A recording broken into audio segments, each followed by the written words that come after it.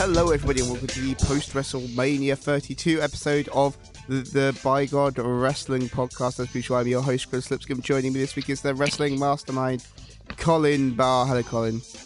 Hello.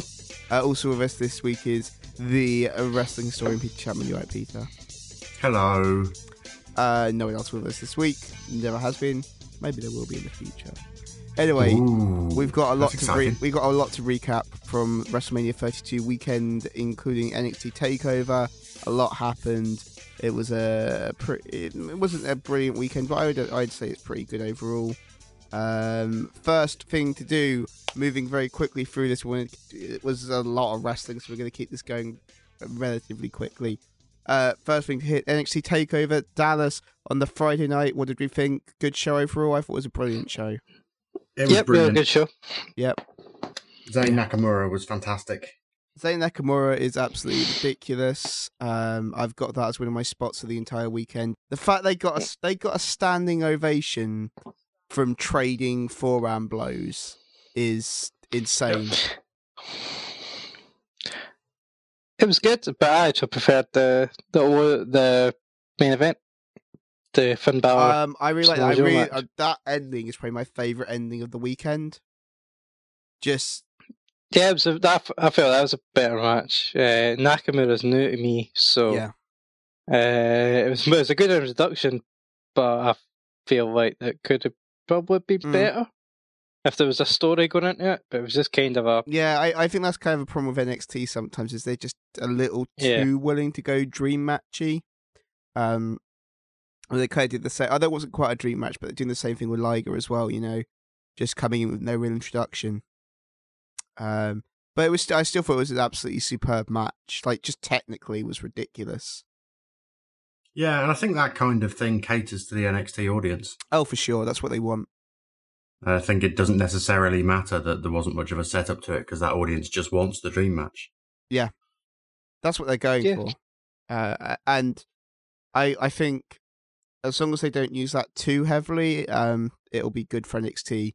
It's when you're booking almost exclusively dream matches, you turn into a different promotion. And you're no longer what NXT does well. At that point, you may as well just be one of the big indies. Well, you're just Pro Wrestling Guerrilla basically at that point. Yeah. And I really like PWG, but it wouldn't work if it was televised weekly.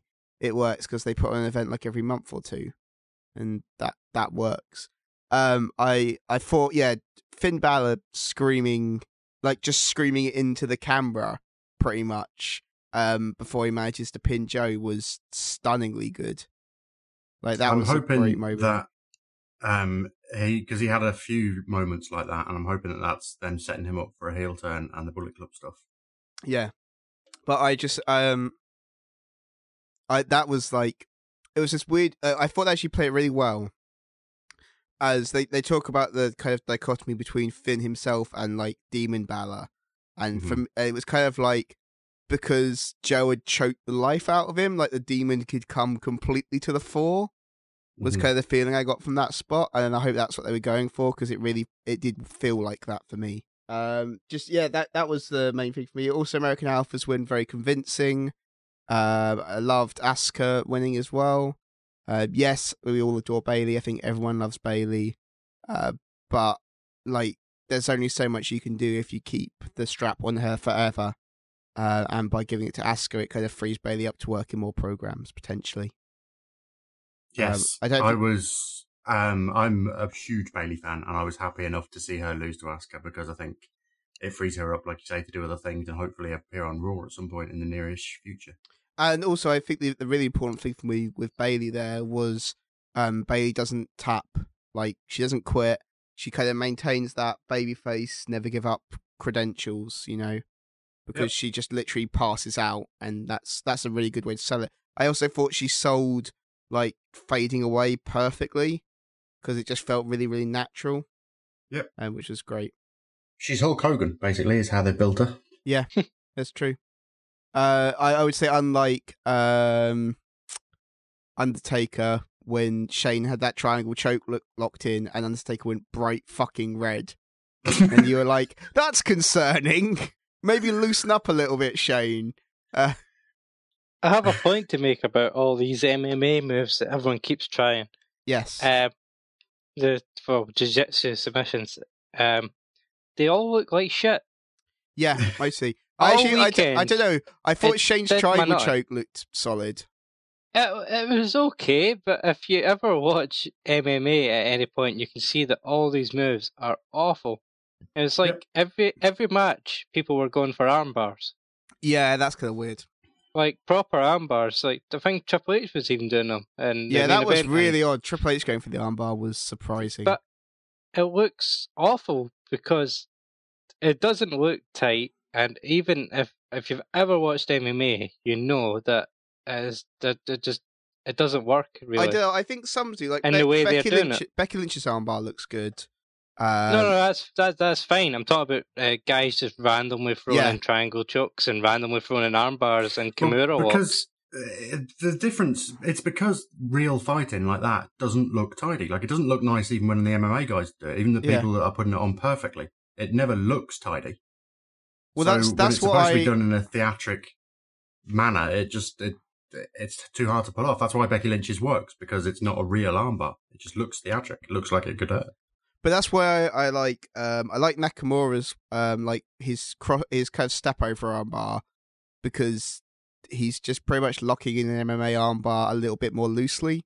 He's got the theatrics of the flair, but it looks solid. I also really like Undertaker's Hell's Gate. Always looks solid. Not so much against Shane, but I thought when he did it against Lesnar last year, it looked astonishingly good then. Some moves do work, but when everyone's throwing them into their match... Yeah, no, I think that's true. I think I watched 3 matches in a row on NXT where they all went for like proper arm bars. Yeah. It just makes it look stupid if you don't get an arm bar. I also think like Brock's Kimura lock, because he just doesn't give a shit. And he's like, no, I'll just hit it. I'll just lock it in and fuck you. Can I just make a point to counterbalance that, Colin? It was really nice to see Baron and Corbin bring back the trapezius squeeze. It's a move I haven't seen since the 80s. Yeah. Okay, yeah, I agree with you that one. And it's just a completely pointless thing that doesn't do anything, but it's like a traditional wrestling rest move, basically. It's like one of the biggest anti-indie moves you could probably do. So it's it's pretty much perfect for him. Any other points you want to hit from NXT? I just thought it was a very enjoyable show. And hey, I like Jason Jordan. Turns out like 2 hours, pretty good length for a wrestling show. It turns out. Maybe WWE could learn a thing or two rather than running a 5-hour show with a 2-hour pre-show. That was kind of ridiculous. WrestleMania? I liked WrestleMania, but I hadn't actually watched the pre-show because I was like, I'm not watching 7 hours of wrestling, WWE. You can fuck off. Mm-hmm. That's a lot. Right, so let's move on to WrestleMania. The Hall of Fame. Did anyone watch the Hall of Fame? No, I watched about 3/4 of it. I watched like the highlights. It looked like the Hall of Fame always does. It was nice. Yeah. I watched the Godfather's induction last year. Godfather's induction was good with APA, but I didn't bother watching further than that. Yeah, actually, I like that. And I also liked was it Michael Hayes singing, and then telling that amazing story about like the gun in the bar fight. Yeah, that story was fucking incredible. Like that was a really because they showed pretty much all of that story in the highlights. So I was like, this is a fucking great story. In the highlights, did they miss out the reason why he let the guy up off the floor? No, why did he let the guy up off the floor? Because the guy that was it Terry Gordy? Is that the guy? Yeah. The guy that he had put down on the floor first. When he got him down on the floor, he realised he had a wooden leg, and he felt bad about it. So he turned to Michael Hayes and says, "Michael, this guy's got a wooden leg. We should let him up." Amazing. I love that Terry Gordy just burst out laughing. It's like, why are you laughing? Because they missed. That was great. Well, what else are you going to do? Yeah. That was, I mean, it just looked like it normally does. Like, it looked fun. John Cena inducting Snoop Dogg looked, it's somewhere in between entertaining and cringy. That's John Cena. Yep. And Snoop Dogg, to be fair. Snoop Dogg, yeah, that's fair. Okay, well, in that case, let's move on to the big show of the weekend. Obviously, WrestleMania 32/WrestleMania Star. Next year, we have WrestleMania Sun. So I assume they're just moving through sort of things that you Astral can see in the bodies. sky. Yeah. It's going to be like WrestleMania Moon after that. A very quick initial overview. Did people like this? As a whole show, as 5 hours of wrestling, ignoring the pre-show. I thought it was absolutely dreadful. I enjoyed the first 3.5 hours. I And was with then him. you're like, oh god, I'm still watching WrestleMania. Well, no, it was going on fine. It didn't feel too long. I stayed up and went around to my mate's house. So there's about 6 of us there, and we found the first 3.5 hours hilarious. Basically, it was just so random, and then The Rock came out and kind of ruined all our moods. Yeah. See, It's like the second The Rock came out and started dicking about with our flamethrower, it was just it kind of spoiled everyone's buzz. Do you know the weirdest point for me the whole night there was literally sitting there and going, the Hell in a Cell starting, and WWE Network says there's 2 hours left on this show. How? How Yeah. are they filling 2 more hours? And I My mean, wife they sort basically- of did. Yeah, my wife basically asked the same thing at that point. She was like, how long's left? And we checked how long was left and was like, Jesus Christ. And I said, yeah, but you have to leave time in that for the musical interlude. There wasn't Whatever one, though. bullshit- I know. Whatever bullshit The Rock's going to do. And there's a Triple H entrance coming. The Triple H Yeah, entrance they was don't actually... need 2 The hours. thing is, the Triple H entrance was a reasonable length. All right, now we were just looking at the clock and it was getting to 4:05. And like, why is The Rock still here? Yeah, It's that's like- 4:05. I was like, this If show they is just meant to be cut the main done. event. Yeah, That's if a they just question cut for the the main ages. event and just Yeah. left it. Why the fuck is The Rock still here? Oh. It was, Well, yeah, but yeah, I enjoyed the first 3.5 hours. So let's be positive. it was. I think as a series of matches, it was okay. I didn't have any particular gripe about any of the matches really. I don't think any of them were particularly strong, except for the women's match. But they were all okay. But as a WrestleMania, as a package to sort of conclude a year's worth of WWE programming and set up another year of it, I think it was an absolute abject failure. Yeah, but like, And that's really what I want from WrestleMania. And I know, like Colin was trying to say earlier, that that's not what WrestleMania is about No, anymore. it's not. And that might be true, and that's fine, but it's not what I wanted from a WrestleMania. But WrestleMania is just a big spectacle. They throw everything at it, make it as big and as fun as possible. But you see, And for then me, it's starting the next night. They try and set everything up again. For me, It's the way they've been going for the past few years. So, but what I've always felt with WrestleMania as well is I kind of feel the opposite to you, Peter. Is that although it does set stuff up, it's more that it's the end of everything as well. Yeah, that's exactly what I want, though. I want it to be the conclusion to the big storylines. It felt like But it was. the problem is- It did feel like it concluded a lot of stuff. Well, I think the problem is that there hasn't been any big storylines. They haven't spent any time setting anything up. You know, even the big stuff, the Shane and Undertaker stuff, is like, what, a month old? Yeah, I guess that's true. Well, Shane the came back? Roman Reigns and Triple H is quite old. That's been bubbling for a while. Yeah, that's fair. I mean, it's not interesting, but it's been bubbling for a while. Yeah. And, I mean, all the way through the card, like League of Legends, League of Nations even. Like, who cares? And they've only been around for like 2 months. It Yeah. was just so flat for me. All right. And then they made some really weird decisions on the matches as well. Very quickly, did anyone actually watch the pre-show? caught bits of it. See watched. most of the women's match, and seen the end of the Kalisto Ryback match. Yeah. I missed Callista Ryback, but I saw everything else. Mm. I missed the Usos match, actually. I missed that one. Match Right. of the Day 2 was on. It seemed like a better option than Yeah, 7 probably. hours of That's, wrestling. that's reasonable. So Kalisto beat Ryback. Fine. I Yeah. guess. Yeah, it was a good little match. The finish, Good end. the finish did look cool. I thought the finish looked pretty nice actually. I don't know what, like, Kalisto wasn't on Raw, guys. That's not Yes. No, that is good. He doesn't have to be. They need to start doing that. They need to start not having all their superstars on every single edition of Raw. I don't know. I've got no objection to that. But I think as we're talking the post WrestleMania Raw as the Raw that sets up the rest of the year, Yeah. Like, the Okay, US fair champion enough. should probably be on it, even for like 10 seconds to be like, hey guys, I've got the last belt. Yeah, You've seen all the other belts tonight. Here's the other one. Maybe even a mention that he had a match the previous night would have been good. Yeah. I mean, because literally every other champion is on that card. 2 of the championships, the Intercontinental Championship and the Tag Team Championships, got defended on Raw. All the others were at least shown.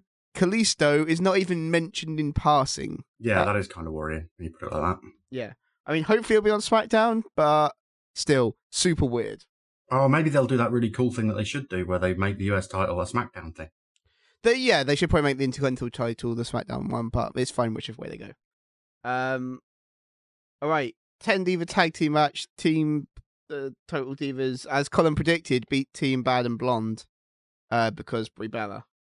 I got one right. Yeah. The rest of my bets went down the fucking Swanee. I had about 10 bets on, and the only one I won that was Triple H as a sledgehammer. Everything else I lost. Did you not pick Zack Ryder because his odds shifted ridiculously massively, which is always like, oh, okay. I was going to, but decided not to bother touching that match. Yeah. Because his from what I've read, his odds shifted so ludicrously strongly, everyone was like, I see. Yeah, I mean, this was like, I've always described the on the Giant Memorial Battle Royal as this was a get your shit in kind of match. Like, it's probably the best multi-diva match they've ever done. So it kind of done its job. Compared to like the 25 Battle Royal or the fucking 10 Diva or whatever that was a few years ago, this is probably the best one they've done. Very true. And it was good to see like Natty get a good spot and Emma back on the main, well, among the main roster. And it was nice goodbye for Brie. Yeah, that's true. Natalia's outfits are getting weirder and weirder, right? Yeah. She's getting like her whatever she wore at Raw was super weird. I don't think I've seen her at Raw yet, but yeah, she's gone like leaned hard into this weird dominatrix thing. Yeah. Yeah, what she's like, the one she wears on Raw is like super dominatrixy, and then, but also like kind of see-through sides. Yep, all see-through panels on it. Yeah, it's a weird look. Which is awesome, and if you watch Total Divas, completely not Natalia. I know. Super strange. Kind of totally not like that at all. Yeah, from what I've seen of Total Divas and her, is she's just like super cute and dorky. She's a total dork, and she's completely like really clumsy and a bit silly. And she seems like just really, really sweet as well. Yeah, she's super likable. Yeah, she's like really nice with TJ and everything. It's awesome. All right, and then she comes out to the ring dressed as some weird dominatrix. And the this wasn't a tables match, but the Usos put the Dudley Boys through tables. Was that after the finish? Yes, I think so. Oh no, that was the finish, I think. But it wasn't a tables match. Was the ref just like, yeah, whatever, fuck it? I can't remember. I think everybody at WWE was like, yeah, whatever, fuck it. Because do you remember like a month ago the Dudleys said they would never get the tables out again? Yeah. And then they get the tables out every fucking week. To be fair, I like Bubba Ray as a heel though. To be fair, they got the shit ripped out of them on Raw by SmackDown Skywalker, so it's all fine. Which we'll get to that in a bit. Bubba and Devon were the best thing at the Hall of Fame as well. Actually, yeah, they were really cool with Jacqueline. Yeah. Yeah. Their little induction speech was brief and funny. Yeah. Which is what you want. Right. Actually, onto the main card now. Zack Ryder somehow won the Intercontinental Championship. I don't get it. It made me happy. Firstly, probably my favourite finish to a ladder match I've seen in a very long time. Smarmy get Miz sitting on top of the ladder. I fucking loved it. I loved it. I loved the Miz just being like, I got this, guys. I'm going to chill. And Zack Ryder being like, push. It was great. Nope. That was a really cool spot. That was a lovely finish. And I really like how it completely strayed away from the normal, some guys are battling at the top of the ladder thing. It like really undercut that and gave us something genuinely different that felt like it was really unique. And I really liked that element of it. Yeah, I have no issue whatsoever with Zack Ryder winning the Intercontinental belt. I think that's also, fantastic. I just think there had been some hint towards it before it actually happened. Well, he did beat everyone up the week before. If everyone hit the finisher, he was the last man standing on SmackDown, I believe. Yeah. I was just happy that Zack Ryder got his WrestleMania moment, and the pops that Owens and Zayn got in their entrances were huge, and even Zack when he won, the crowd really enjoyed it. So I was just really happy for him that he actually got that moment. And the match itself was fun. You had the Sami Zayn dive through a ladder. That was nuts. And then Stardust getting murdered. No, Kevin Owens died in that match. Yeah. That half and half concern. Yeah, that half and half suplex to ladder, and then the fact he sells it by just like, I'm just gonna lie here for like 10 minutes. You're like, fuck. Yeah, there was genuine concern amongst me and my mates that he had actually died. Yeah. And even Zack Ryder's dad, when he comes in the ring, climbs over Kevin Owens' lifeless body, just steps over him. And my favourite thing about this is actually Zack Ryder's dad tries to put a cowboy hat on him. Yeah, and he just grabs it no, and fucking chucks I don't want the hat. Yeah. It's like, there's going to be a lot of pictures of this, so I don't be wearing the fucking cowboy hat. Yes. I've got a feel for Mojo Rawlins, though. No. Yeah. Mojo Rawlins is the worst human being in the world.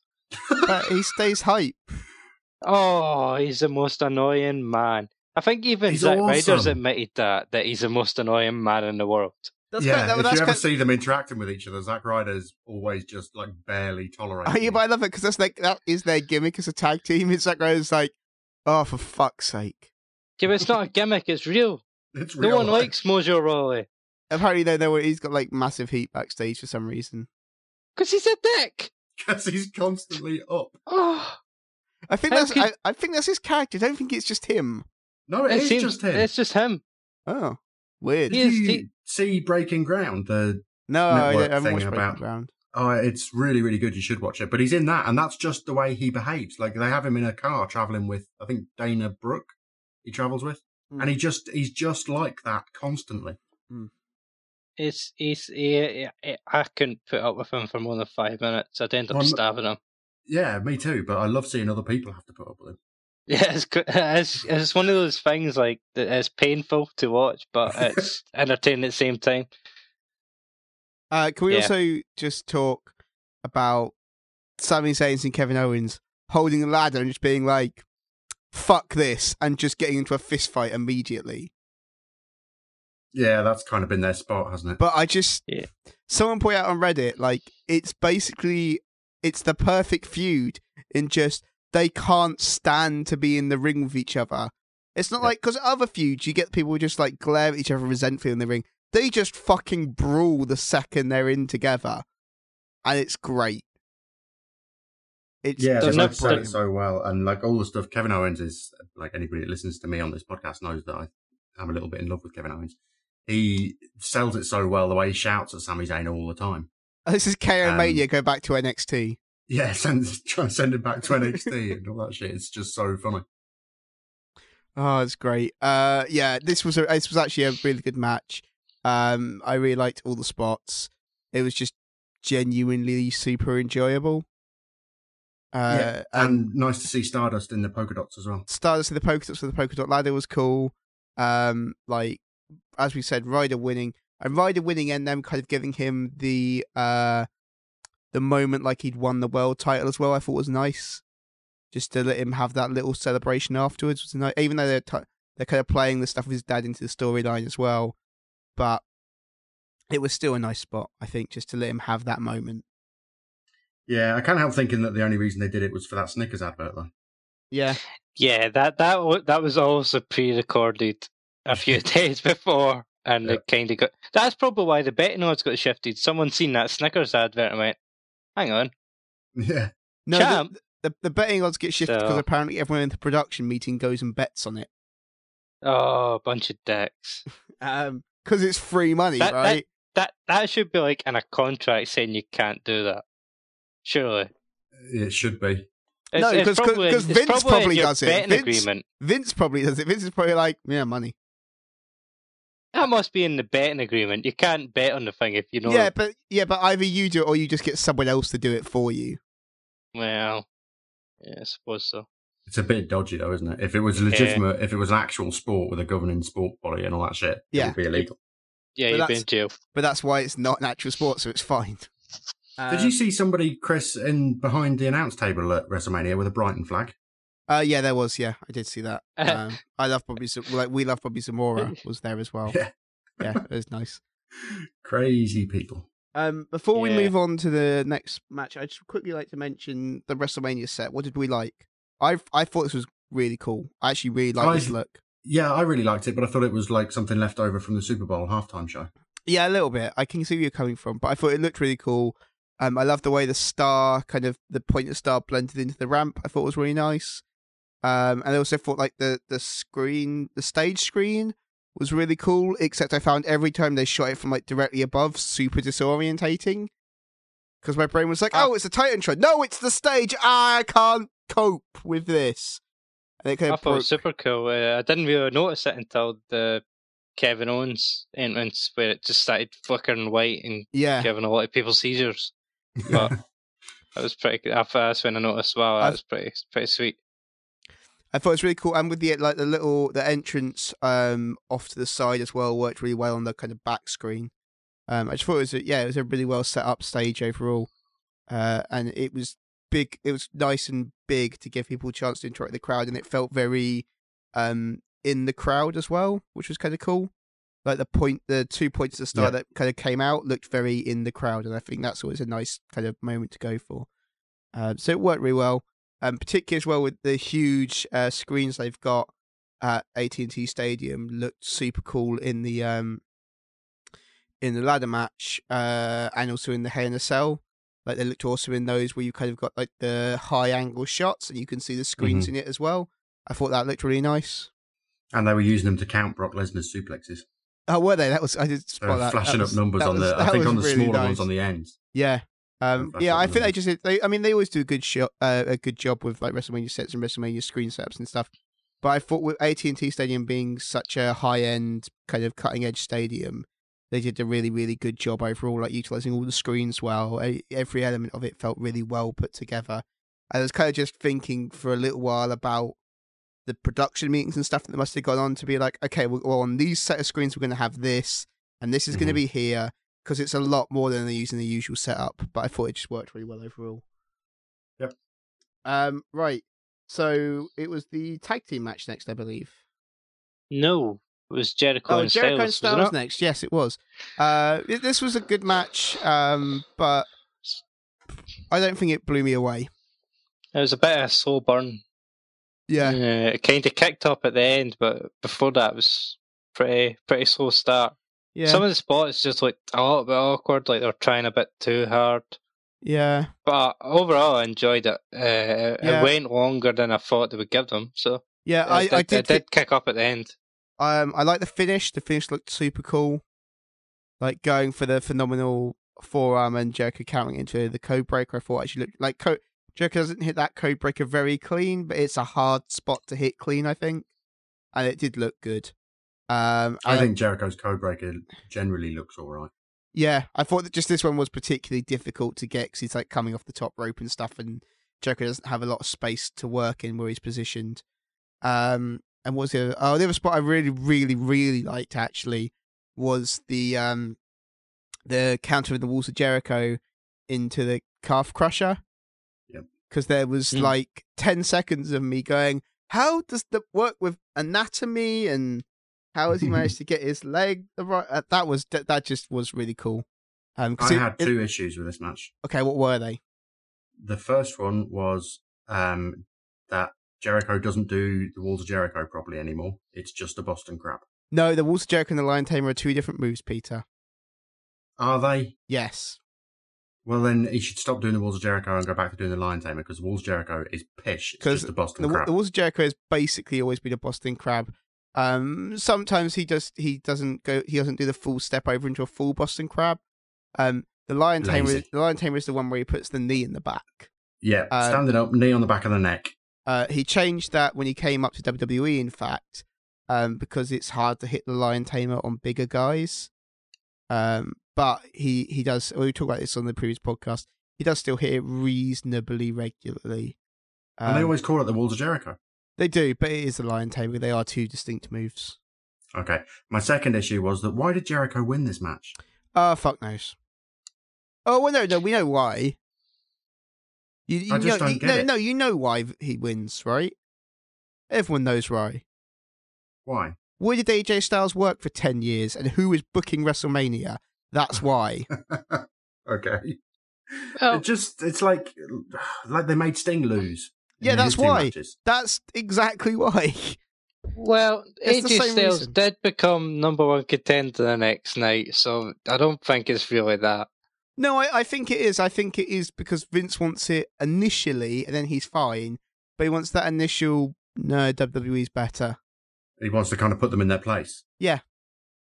Mm. Well, I think the theme of the full card was somebody you didn't expect won most of the matches.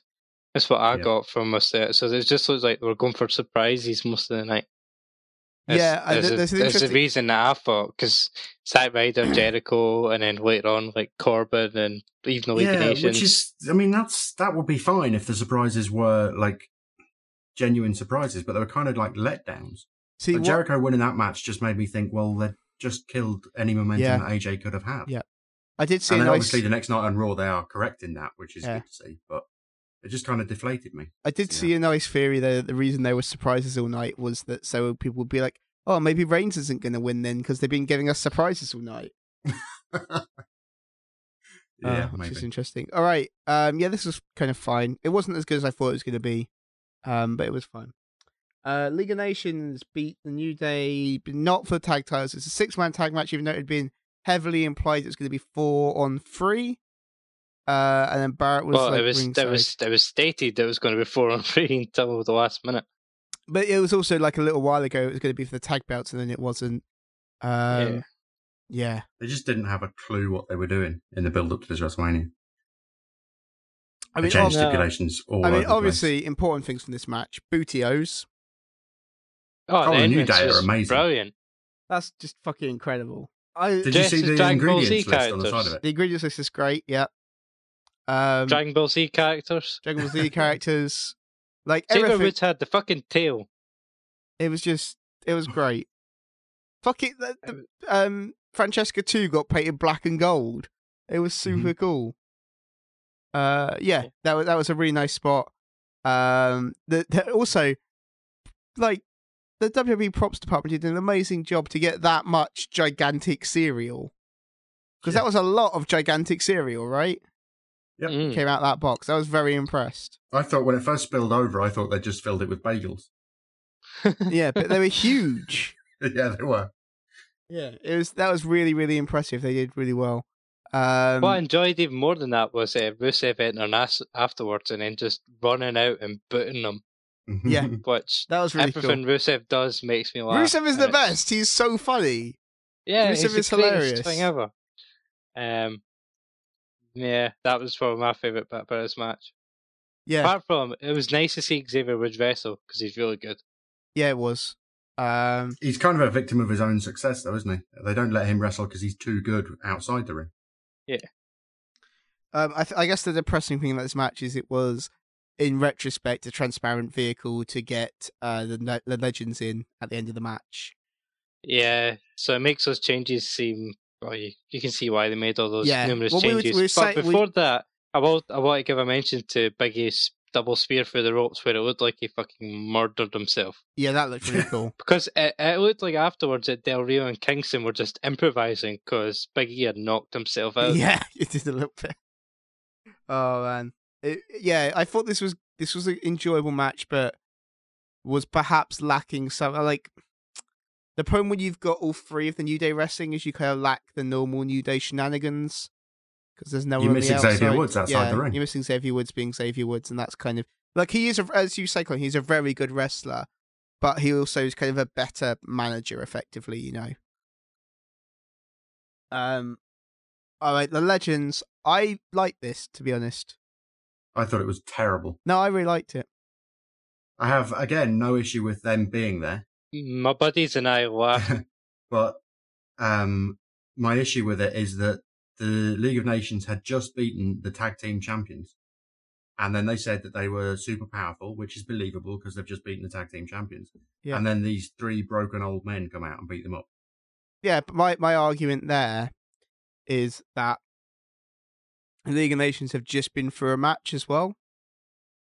Like, so that these guys are fresh, and as they pointed out repeatedly, they're Hall of Famers, which makes them elite tier. Steve Austin's only got 1 knee. Yeah. Shawn Michaels' back is just about holding together. Yeah. You know, Mick Foley is essentially dead, I think. Yeah, I don't know what parts of him are still, like, functioning. Yeah, but I still liked it. It was just a nice spot to pop the crowd. I found it a lot of fun, and me and my mates were laughing our head off when we seen him come out and stunning people and everything. It was just meant to be a fun spot, and it was. It was a fun spot. But, logical brain on, Pete's right, it's totally stupid, it doesn't make any sense. But it was fun. Yeah. Also, didn't Shawn Michaels have a really bad drinking problem? Yeah. Yeah. Well, I think it was more feeding him beer. Yeah, I think it was more drugs, but drink probably had an effect as well. Yeah. At the end of that, when Steve Austin was sharing the beers around, I was spent the whole time going, "No, you can't give that to Shawn Michaels." Yeah, I know. I was genuinely thinking that as well. It was, it was a little bit like, I can't remember exactly what Shawn Michaels' addiction problems were. And then watching Shawn Michaels really closely to see if he's taking a sip. Mm. Yeah. Or if he's just like faking it. I do know that when they did this, like one of the spots that Austin felt the worst about he ever did in his entire career was when he pours. There's a spot where he pours beer down Scott Hall's throat, and we all know about Scott Hall's issues. And Austin says he regrets that to this day because he just was like, I felt really bad about doing that. That was a horrible thing to do, even though Scott agreed to it. Like, yeah, you could see. Yeah. Yeah. But what I did notice is that it was Steve Austin's own beer. Yes, that made me laugh. I was like, yeah. And the schemy bastard kept putting the cans up to the camera. Yeah, yep. I really like that. That was just like, Steve Austin ain't doing shit for free. Yeah. Yeah. One of my mates points this out. Every time he shows up, he's promoting one of his own things. He's promoting his podcast, he's promoting his beer, he's promoting his shitey reality shows. Steve Austin ain't showing up for free. No, he's always very careful to put that broken skull cap out on the table when he's doing his podcast. Yeah, that's because Steve Austin is a proper professional wrestler. Steve Austin came up through classic professional wrestling, and he knows that he needs to take care of himself. If you because he came up through Texas, and that's still at the time was still borderline carny territory. You look after yourself. WCCW. Yeah, the Von Erichs. Yeah, exactly. That's what he knows. He knows the deal. And also, I used to have greased pole matches in WCCW, where the winner was professional wrestlers, and the winner won a truck if he made it to the top of the pole. That's pretty sweet. Oh, that's a great prize. But I think as well we're gonna see a very similar thing when we when the current crop of guys who used to be indie wrestlers, when they retire, I think we're gonna see them do the exact same thing Austin does, because they had that big period of you sell your own gimmicks, etc. So when they retire, they're gonna be like, yeah, I retired, but I gotta sell my shit. So I'm here. A different Pro Wrestling Tees t-shirt every exactly. week. And they know what they're doing. Right. I know you didn't like it, Peter, but it wasn't it's an enjoyable spot, right? Did you at least enjoy seeing these guys? I enjoyed seeing, all 3 of them. I enjoyed seeing. I was never a big fan of Shawn Michaels' character. Also, can we say how Shawn Michaels looked in better shape than some guys on the active roster? Like I say, I was never a big fan of his character, but it was nice to see him. He was spectacular in the ring, obviously, and it was nice to see them out again. But I just didn't like what it did to New Day, and I think that's the thing that like we were just saying about Steve Austin, knowing that he has to promote things. I think that's the thing that the wrestling business has lost in the past few years, is that it has kind of forgotten that it has to promote the guys that are going to be the next 10, 15 years of the I think promotion. That's true. You know, they gave half an hour to The Rock, and The Rock's not we're going to get to that for WWE every week. Yeah, we're going to get to that. Like that's why I don't mind this spot though, because it's like 5 minutes long or something, you know. Yeah, and that's why I was like, that is an appropriate length to have these guys come out. It's a nice treat for everyone. It's WrestleMania. I'll tell you, the one way that I will be perfectly happy with this spot is if it turns into a much longer thing where every year at WrestleMania, Shawn Michaels just comes out and super kicks someone. Yeah, if it's and always that goes on for like 30 years. If every year it's just these three guys and they tell them to hit their finishes, you're like, yeah, right. Because Shawn Michaels appeared last year in the weird Sting Triple H match. He turned up at the end, and he was kind of not announced. He didn't run out. He just appeared. Out of the crowd or something. He just fucking appeared magically. Appeared from thin air, super kicked somebody, and everyone went, "Oh, look, it's Shawn Michaels." And it was like, "I'm done, guys. Peace out." Yeah.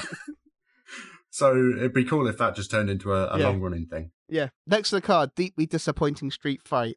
Yeah, this is the thing I was most sad about. I had my Dean Ambrose shirt on. Yeah. I was really excited. Yeah. And it only got 13 minutes. Yeah. A street fight in the PG era. I don't have a problem with a street fight in the PG era. I just have a problem with this match and the fact it was given no time. They didn't get any weapons out. If you let this go 20 minutes, it is a hell of a lot more entertaining and better. Like because trying to squeeze it all into 13 minutes. Dean Ambrose has spent all this time talking about how he's the Iron Man, how he's not going to keep him down, and then he goes down at the first real damage he takes. Well, if you do it as a count, it took 13 suplexes. He took a shitload of candlestick shots, a lot of knees, and an F5 on a bunch of chairs. Yeah, but the fact that it ran through in 13 minutes, you forget all that because it's so quick and abrupt. Mm-hmm. Yeah, I think my problem as well is the finish really felt like, oh, this is the first false finish in the match, right? Yeah, there was no false finishes. Like, this felt like, okay, this is the first false finish, and maybe Brock still gets the win, but, like, Ambrose is going to get his second win, he's going to get the comeback spot, he's the babyface. Like, the problem with this spot is it breaks, like, bits of it broke traditional pro wrestling, like the traditional pro wrestling mold of the babyface gets their comeback spot. And he got, like, little ones, but he doesn't get a big comeback spot in this match. To me, the finish kind of felt, and I mean, when I grew up watching ECW, so the finish kind of felt to me like it was just the match getting started. Yeah, it did. It felt like, okay, now they've done the sort of slow intro to it, and now Ambrose is going to start getting the weapons out. And this is how Street Fight goes. And then it was all over, and I was like, oh, okay. Also, I did like, though, the suplex, Brock Lesnar doing the suplex where he completely missed the chairs and landed on them himself. I know, that was great.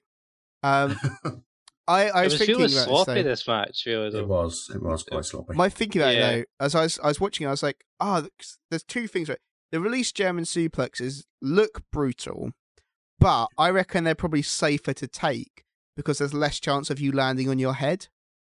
Yeah.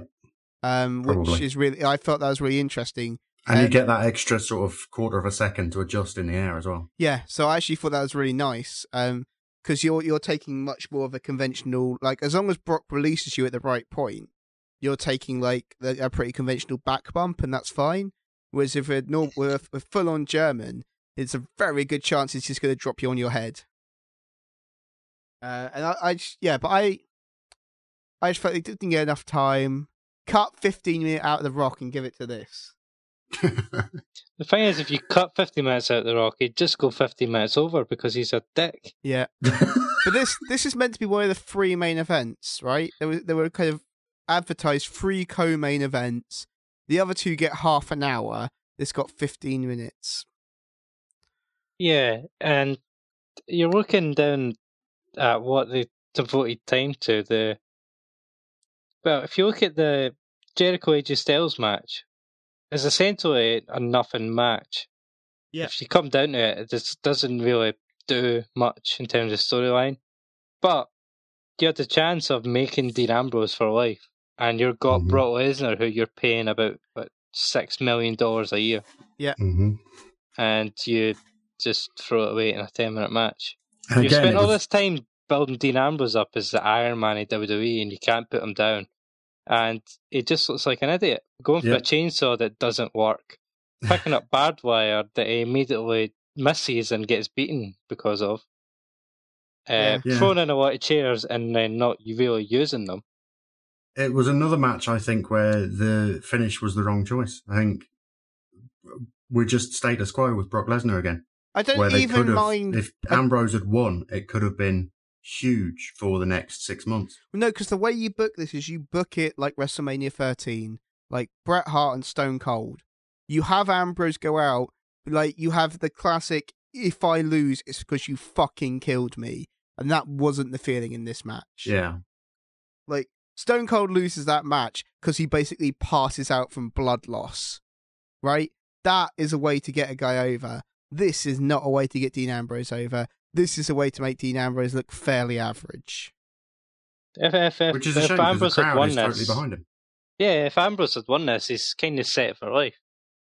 If he'd won this... To a point. And even if he'd had like a really, really, really strong showing, does he even get like one decent pin attempt on Lesnar? He gets dirty deeds on a chair. Oh, yeah. He does, yeah. But like, he needs more than that, you know? Oh, that was the other thing. Sorry. About the Styles Jericho match. Yeah. Jericho kicked out of the Styles Clash. Twice. He's kicked out of it twice now. A move which has a reputation for being dangerous and has genuinely hurt people. And they won't even protect that finishing move. Yep. He has kicked out of it twice.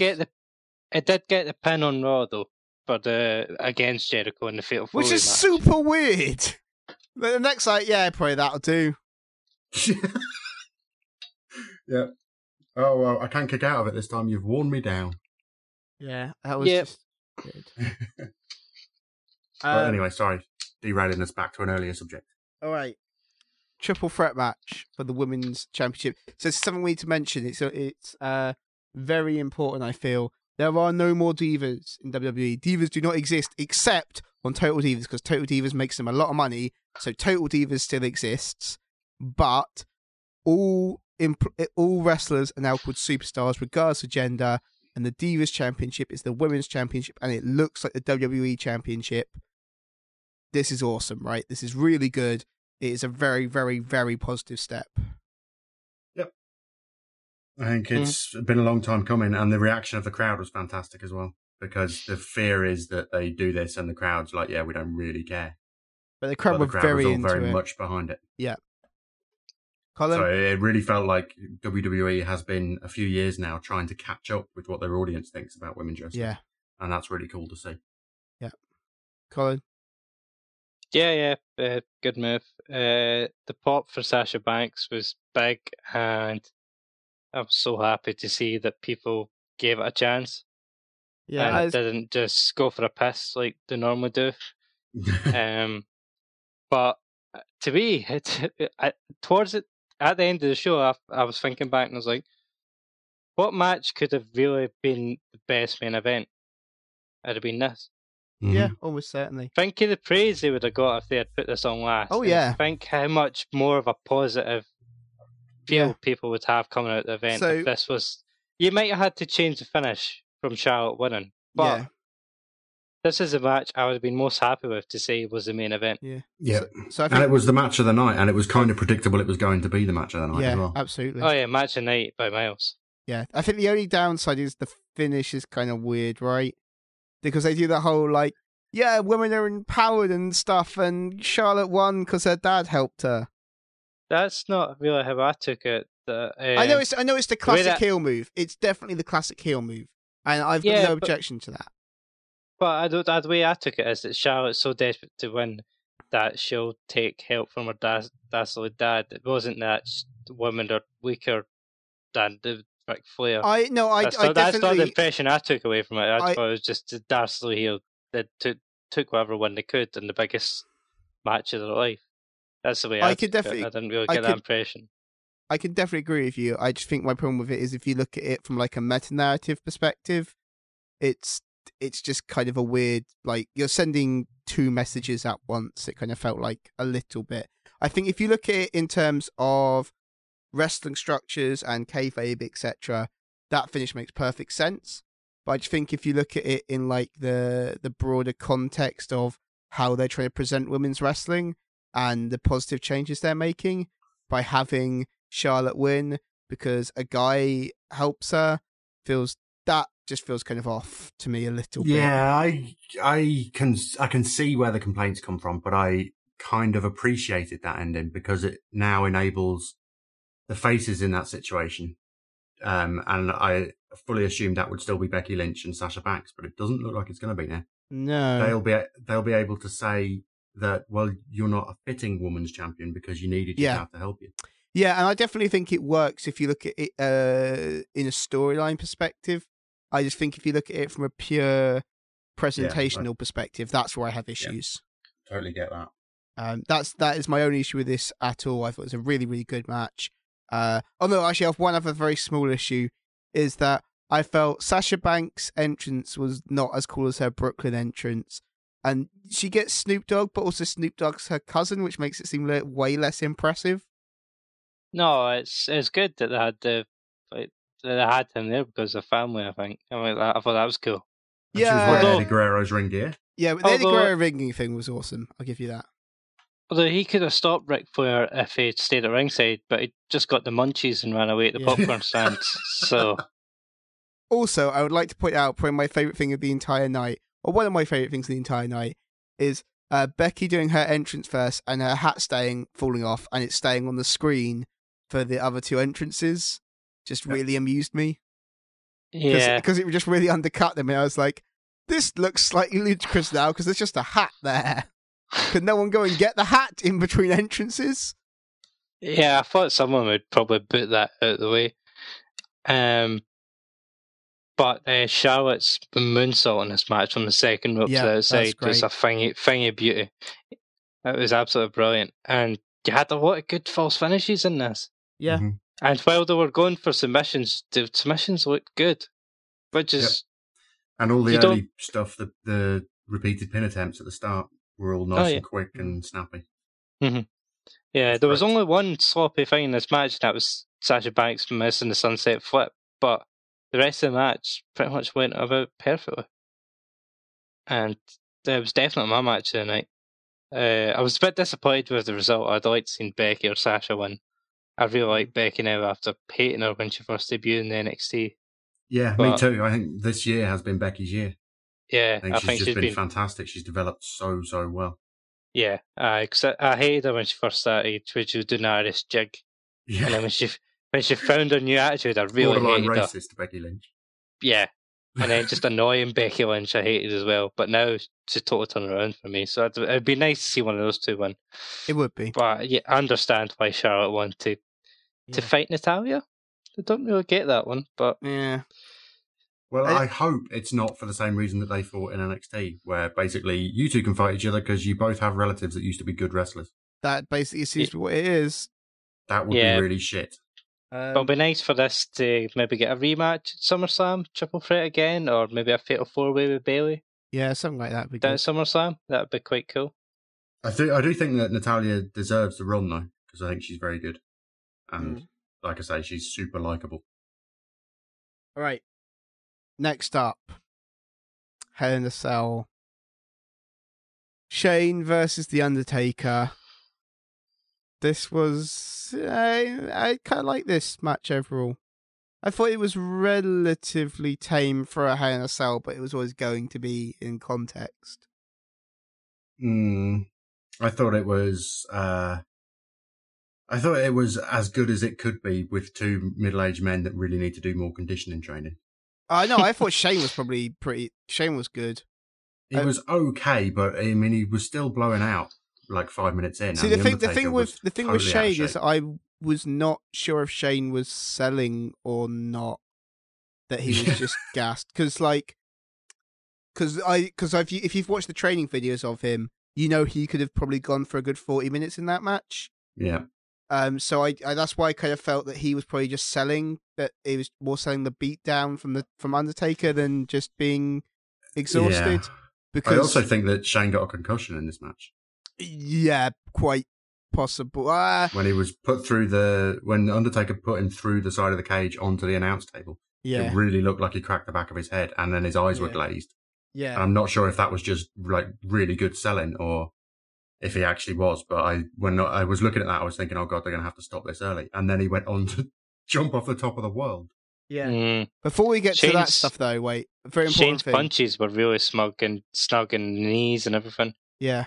They were really quite tight. His Muay Thai trainer he's been doing with GSP's camp, which was just weird when you see him putting in terrible submission moves. Yeah, but I know I do agree. He's been training with GSP's coach. But I was looking at that triangle like you were saying, and seeing Undertaker's face go red. And like, is he actually choking him out? Yeah, I was pretty sure he just choked you out. He forgot that he was meant to like loosen up in it a bit.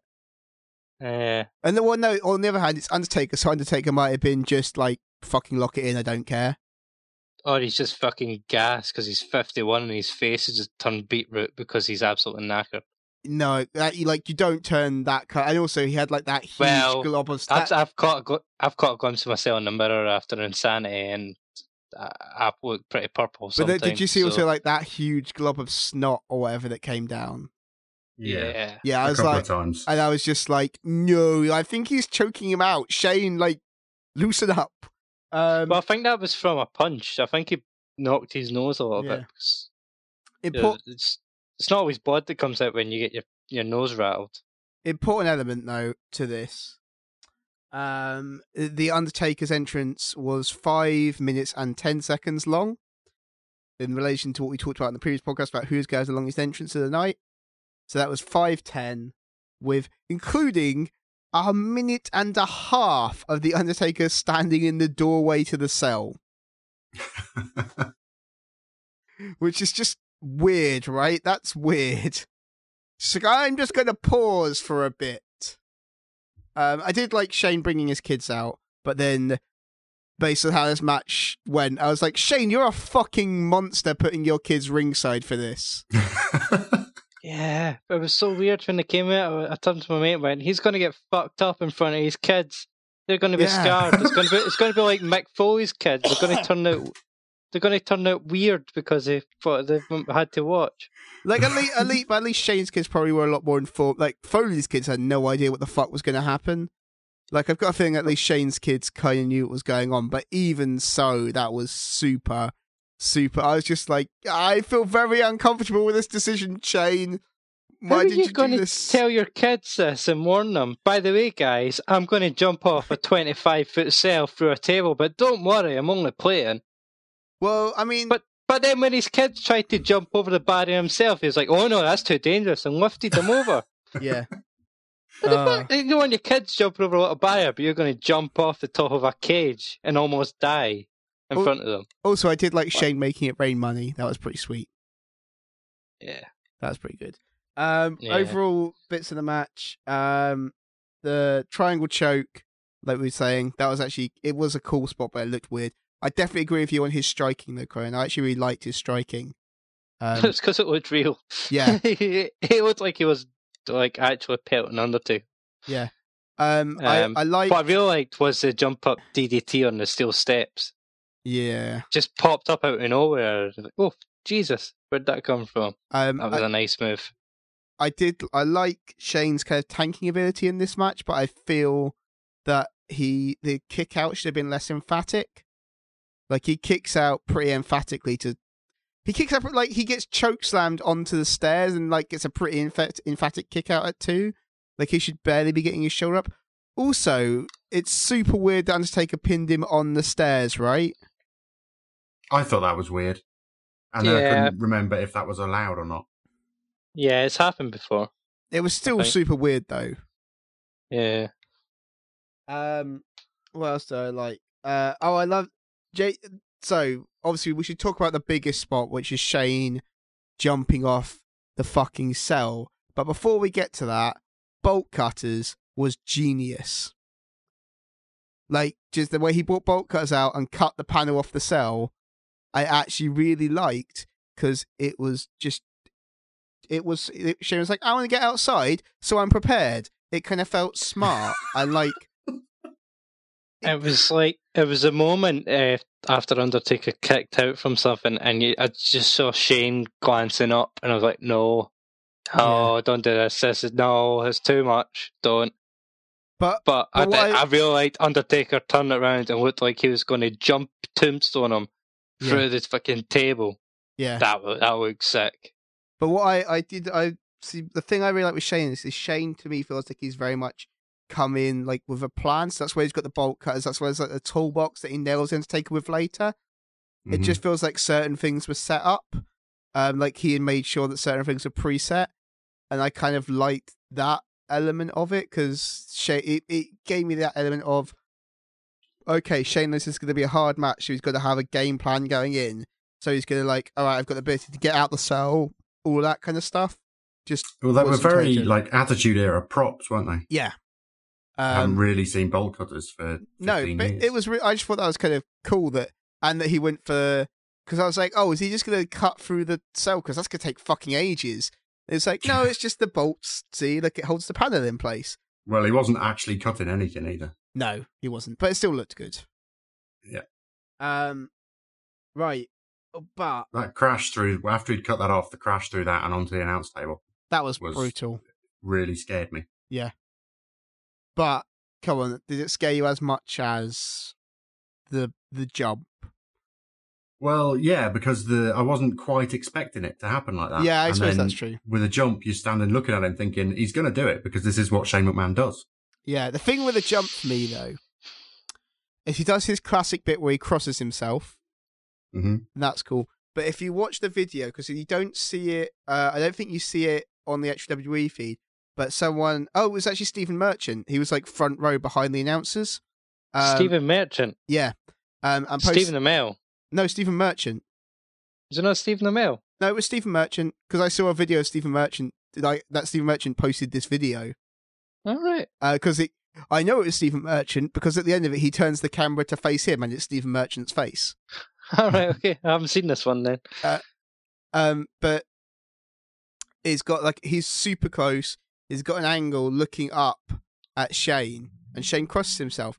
And you can't really see it because the WWE angle is far up, but you see it on this.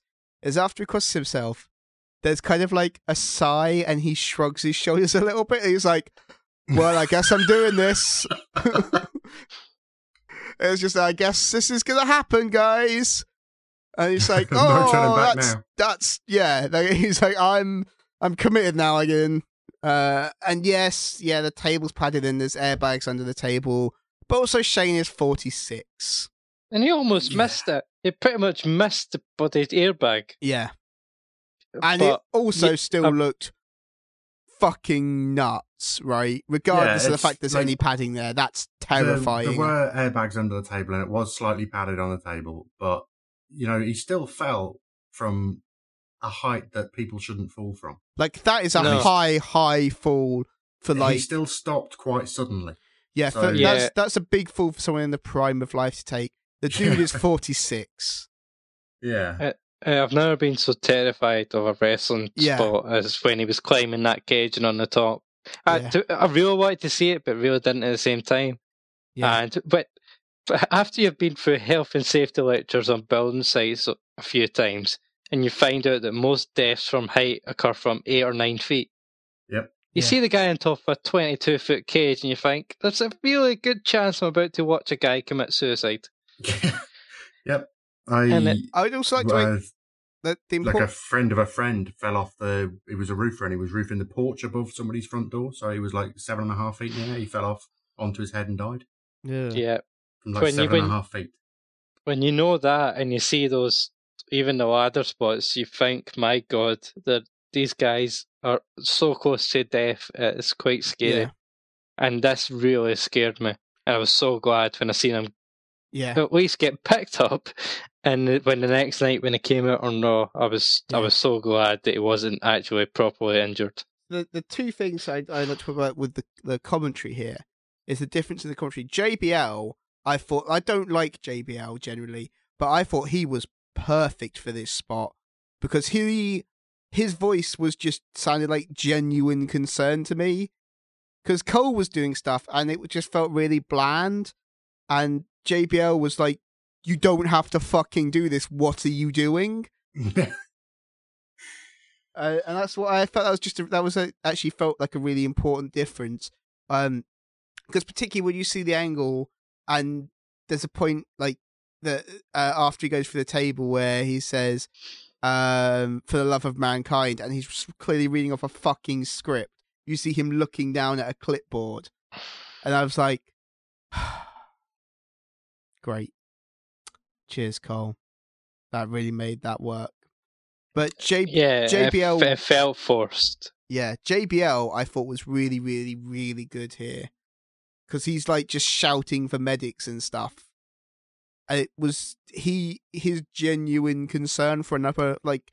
yes, JBL's retired, but like his genuine concern for another performer felt like it outweighed what he was doing as a commentator to me. Which I guess is the target when he's trying to do it. Yeah, but that's what it really felt like. And it did not feel like it was rehearsed or anything. It just felt like that was his actual reaction to what Shane was doing, and that no one had told him Shane was going to do that. And he was like, you don't need to do this, Shane. It's fine. You can beat him another way. So I did like that bit. I was so glad that he missed Undertaker, because that would have killed Undertaker. Yo, yeah, for sure. And I loved Undertaker's face. They would have caved his chest in. Yeah, I just loved it ended up with a Kofi Kingston chest. Yeah. Sorry, Kofi.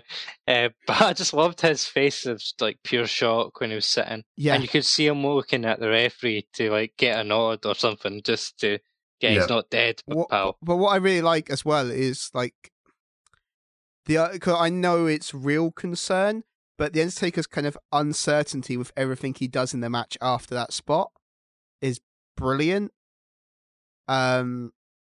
Because it just felt like he was like, I don't really care about the future of the company that much. Like, some things are more important. I like also kind of, there was a point where I was kind of like, he looked at me anyway, like he's thinking, if Shane is this willing to fight for the company, maybe he should just have it. Maybe I'll just like put his arm over me and he can fucking have it. I don't care. Yeah, it looked like it was a moment of like he was having second thoughts about winning this match. Yeah. Or what he was going to do. Yeah. Especially when he pulled him in the ring. Yeah. Afterwards. Yeah, it's like, that has some really good storyline potential. Yeah. Yeah, it was like he's thinking, should I really do this after what this guy's put himself through? Yeah. But then when he's walking away from the ring, you get that smirk. Yeah. From Undertaker, like, aye. The points at the end of it I love. Like, I love the pat to the face, where he's just like, don't worry, Shane, I'm going to end it now. That was kind of nice. That was kind of a sweet moment. But it also had that, because they kind of semi-replicated the Shawn Michaels retirement ending, where like he won't stay down, and he's just like kind of clinging on to Undertaker to crawl back up. That was nice. And it also just had the kind of feel to it really reminded me of the I'm Sorry I Love You. Like it just had that kind of feeling to it for some reason. It just felt like, I know what you mean. For something that had a really short build, the end to that match felt like it had a real finality to it. Well, they did a good job with the match itself in making it feel like it like it meant something to both of them. Yeah. But yeah, I just really like that the Undertaker, as I was saying before, like just this look of, I know he does get the smirk as he's walking out the ramp, but it's just this kind of look of regret that he beat him at like early on. It's and a little bit of shock and a little bit of respect, and I think just not symbolized, but like epitomizes how good of a performer the Undertaker is. Yeah. Because he managed to convey all that with like a couple of minutes and a few looks. And it would be lovely if we get the Undertaker back, as you say, because there's real storyline potential for him to be like Shane might have, like Shane was right. Like if a guy who's willing to do that to himself probably has some valid points. So yeah. I do think the downside to this match, and this was a point that Max Landis made, is Shane very clearly says in a promo, the company's terrible, so I'm here to save it. And then he loses, so the company continues being terrible? Yeah. And then he gets put in charge in Raw, the In a next night. way. He gets a night in charge of Raw, and it's a fantastic episode of Raw. The Yeah. best I've had in years. So that's like it just feels very odd from a storyline perspective. It's a little bit all over the place. I don't. I really Yeah. hope it is developing into something where The Undertaker basically goes, no, Vince, you are wrong. Yeah, that would be nice. All right. We had the nice palate cleanser that was the Battle Royal. The number of shocks, like DDP in it, was not expecting. No. Tatanka? I didn't even see Tatanka until about 5 minutes in. Yeah, Tatanka wasn't introduced. He walked in with all the Which was weird, right? flush of people. Okay, Tatanka was racist in 1993, and it was unacceptable. How is he still doing that shit now? Yeah, it was weird. But then Shaq. That was another one of these random moments in the night where me and my buddies buddies? What the fuck to say buddies for? My mates. Fucking idiot, Colin. Me and my mates just started laughing for like, what the fuck is going on here? Yeah, he came out and I was so like, random. But why would they do that? And then after about 30 seconds, I kind of thought, well, okay. It did work. It actually worked. I genuinely thought it did well. Did you see the Tommy Dreamers tweet 30 seconds after Shaq got announced? What? It was just got bumped from the Battle Royal for Shaq. I was like, oh, poor Tommy Dreamer. It's also like Shaq was just ringside and they probably just went up to him and went, oh, pal, do you want to jump in here? He has said for years he's going to be involved in a WrestleMania, so it was pretty cool. But I really liked his showdown with the Big Show because it's one of the few guys who you feel like he's taller than the Big Show, but he's one of those few tall guys who is as physically impressive as well. Yeah, he's a big guy now. Yeah. I mean, he kind of always was, but since he retired, obviously, he's bulked out a bit. Yeah, it just looks really good. Like, it actually felt like a real... You don't get that feeling of like a real confrontation of giants very often with a Big Show, and this really felt like it. The only kind of weird thing was after they both get eliminated, the Big Show just being like, whatever, and then just helping him up was kind of odd. Yeah. Yes, I did think that was a strange thing to see going across the bottom of the screen. The Undertaker and Shaq basically with their arms around each other. Just be like, yeah, whatever, man, it's fine. We're chill. That was unusual. People moan about WWE never paying off storylines, but this storyline started 7 years ago. Yeah. And they paid it off at WrestleMania, so kudos to WWE. I stand corrected. Also, Kane, why did Kane try to double choke slam them both? Yeah. Like, Kane, you're both 6 inches taller than you. Yeah, you're the little one here. What are you doing? Was this all some kind of weird tie-in for next year's WrestleMania, which is in Orlando? Oh, probably. Shaq played for Orlando, didn't he? Shaq will probably go into... He played for Miami Heat, I think. Was it? So he'll probably go into the Hall of Fame next year. Right. That's what I'm seeing. I'm thinking. So that's probably the big excuse that how Shaq can go in. He was at a WrestleMania. No, he did play for the Orlando Magic. Orlando Magic and Miami Heat. So before Yeah, so that's kind of a big deal. I think he might be a co-owner of the Orlando Magic now or something like that. Oh, God, really? I'm not sure. I know he's a TV pundit, so I don't know if he's actually got don't know if he's actually got a stake in anyone. Well, that might be Magic Johnson, actually, that owns something. I can't You remember. racist, Chris. No, I just trying to remember who it was. Someone just piling all black basketball players together. That's shocking. Exactly. That's exactly. You're as racist as Tatanka. Is Tatanka actually like Native American heritage, or is he just a random guy they've found? I think he's half Native American. And he has got legitimate acclaim on that, but his tribe doesn't dress like that. Never it makes it a little bit less racist. Yeah. I loved him when he showed up in 92, 93, I think he first showed up. I thought he was brilliant. But then when you look back on it, I thought it was brilliant when Rowdy Roddy Piper blacked up for his match against Mr. T. Yeah. Looking back on that, it's like, well, maybe not. Even at the time, was that acceptable? Yeah. That's what I get watching like the Attitude Era. I'm like, oh, that's how was that acceptable in the 90s to say stuff like that? But yeah. I was right, by the way. He's a minority owner of the Sacramento Kings. Which is technically a basketball franchise. Technically. They're like the fourth franchise in fucking California, and by far the worst. In the NBA? They are. They're terrible. Yeah. You've got like the Lakers, who are now hilariously bad. Yeah. The Golden State Warriors that can't lose. The Golden State Warriors are fucking incredible. The Clippers are pretty good, and then the Kings are the other team. Yeah, right. Okay, the other team. There's like, oh, there's another one, I guess. Yeah. What do we think about Corbin, though? That was a nice surprise, to be honest. On a night of surprises, it was another nice surprise. Yeah. Because I didn't even notice Corbin until like during the match. I realized he was in there, and I was like, "Ooh, okay." Yeah. But I did not expect him to win. It was and it seems like they're going to give him a real push, which would be nice if they actually pushed the winner of the fucking Battle Royal for once. Well, they gave him the microphone and a couple of minutes on the Raw after WrestleMania, which is kind of a big sign of trust, isn't it? And also, he beat the shit out of Dolph Ziggler. Yeah. But everyone does that. Yeah, but like way more so than normal. Like brawled him into the crowd, and then was mad at the referee for counting him out for some reason.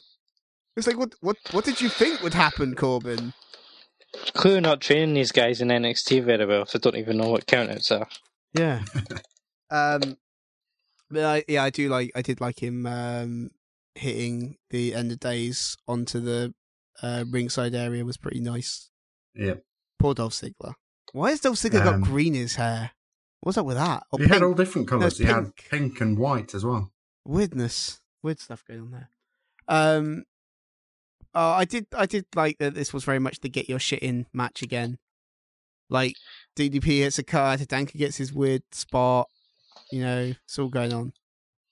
The only thing Why was with this Tatanka even there? Why was he there, genuinely? Money, maybe? Yeah, because he's from Texas. Is he from Texas? I assume so. Right. That was the only thing I could think of, the only reason that he could be there. You got to get people DDP from Texas. didn't make any sense because DDP's from Las Vegas. Yeah, but DDP, Tatanka's from North Carolina. So. But yeah, I couldn't understand DDP being there except for the fact that he's the person who's responsible for half of the Hall of Fame still being alive. Yeah, that was probably just a little thank you for not having a massive swathe of WWE deaths in the past year. Yeah. Thanks very much, DDP. We didn't have much of a concussion policy, and you've really helped us out with that.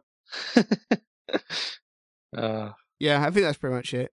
I think DDP is there for the same reason he was in the Royal Rumble last year, which is just to sell DDP yoga. And they were like, go on then, you could sell DDP yoga. For a 60-year-old guy, he was still moving okay. Yeah. So DDP yoga's doing something. Yeah. Although I was a bit worried when I seen him come out because he almost had a heart attack at the Royal Rumble and was in hospital after that. So yeah, and also when he came out, he was like leaning against the rope. So I was like, that's not a great sign. Yeah, he looked knackered already. So yeah, it's a long old ramp though. It's a long ramp. Yeah, but I was a bit worried that we'd have 2 deaths on WrestleMania after I wasn't really sure if Shane would make it to the back or not. Yeah. All right. Yeah, I was a bit worried. Okay. The Rock. And then the show takes a nosedive. So this starts at 3 hours, 33 minutes, and 40 seconds. The Rock gets a 7-minute introduction, including the cheerleaders, which includes, to be fair, the only bit of this I genuinely really liked, The Rock pausing on his entrance to flirt with a cheerleader, I actually found hilarious. Yeah. And the cheerleader was like, yeah, you're The Rock. Yeah. Yeah.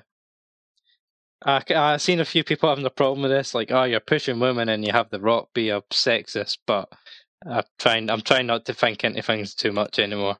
But what did annoy me was the fact he came out with a flamethrower for fucking 10 minutes. Okay, that was weird. But I want to go back to your point. He was just dicking about. I will go back to your point quickly. I don't think it's sexist to have The Rock flirt with a pretty lady on the way down to the ramp.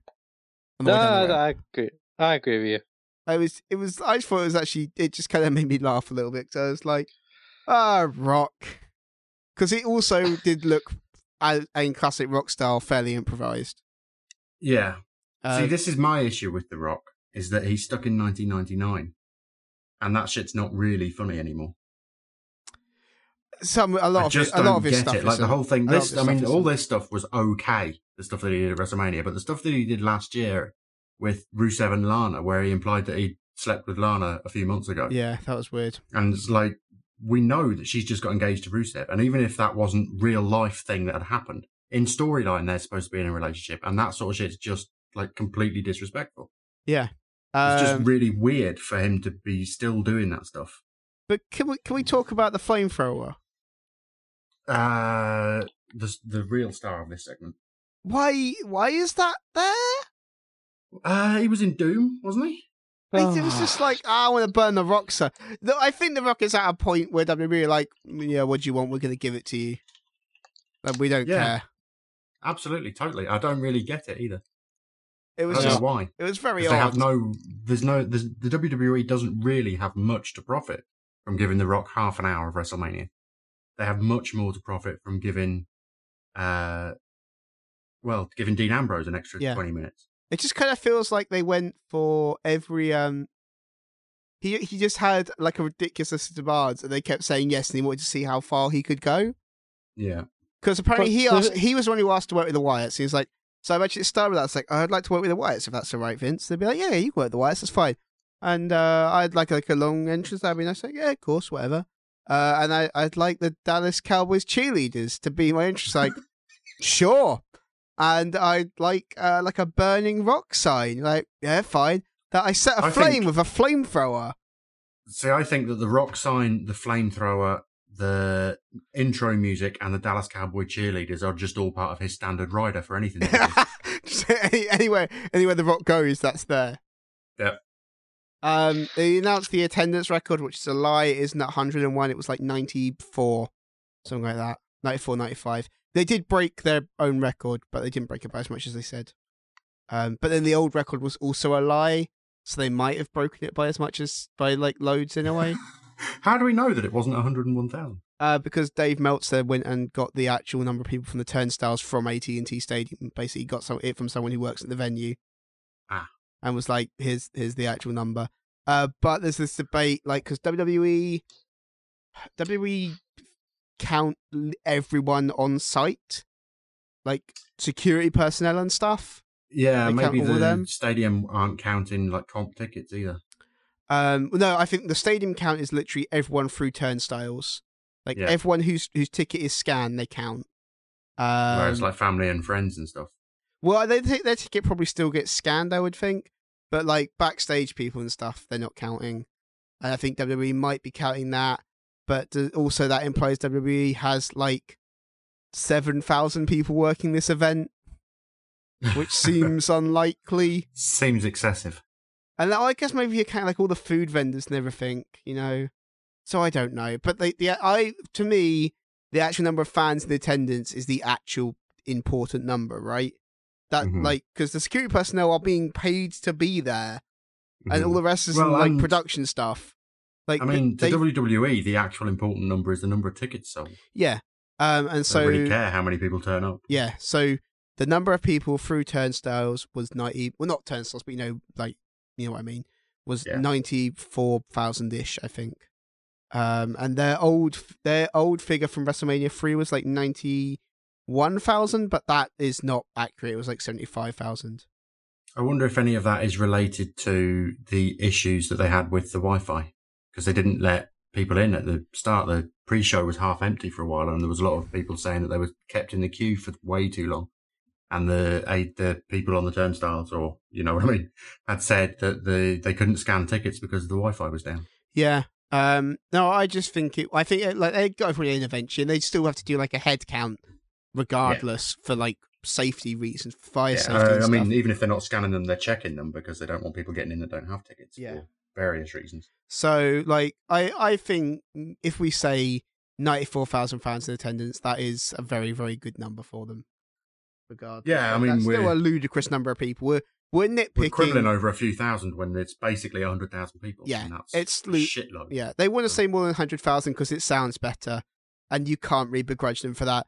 And literally every entertainment event pushes the figures upwards. Yeah, like all of them.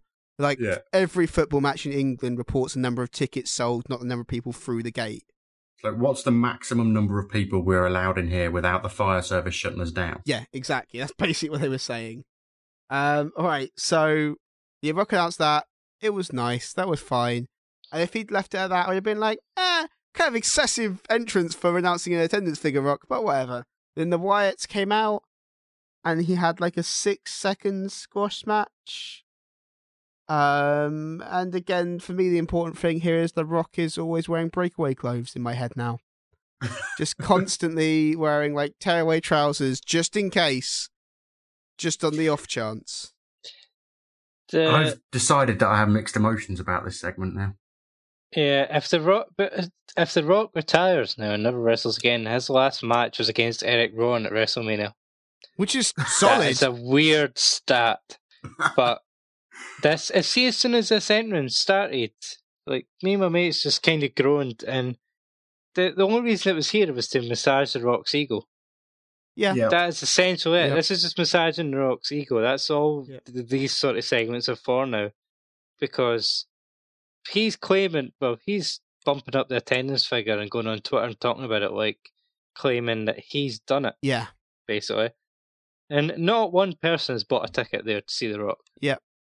Not one person is watching this show to see The Rock. Because they didn't announce him until reasonably late as well. Oh, he was talking about it for like 6 months. He was talking about he was going to be there. Oh, okay. Yeah, but he is not really the draw for this. So, no, and the fact that he's got a half an hour segment on a WrestleMania that's overrun and one of the main event matches is clearly had to be cut. Yeah. It is just there to massage his ego. The thing as well is, like, it's weird because at this point, you were talking about this before, Chloe. No matches sell WrestleMania. The fact is WrestleMania sells WrestleMania. That's all it is at this point.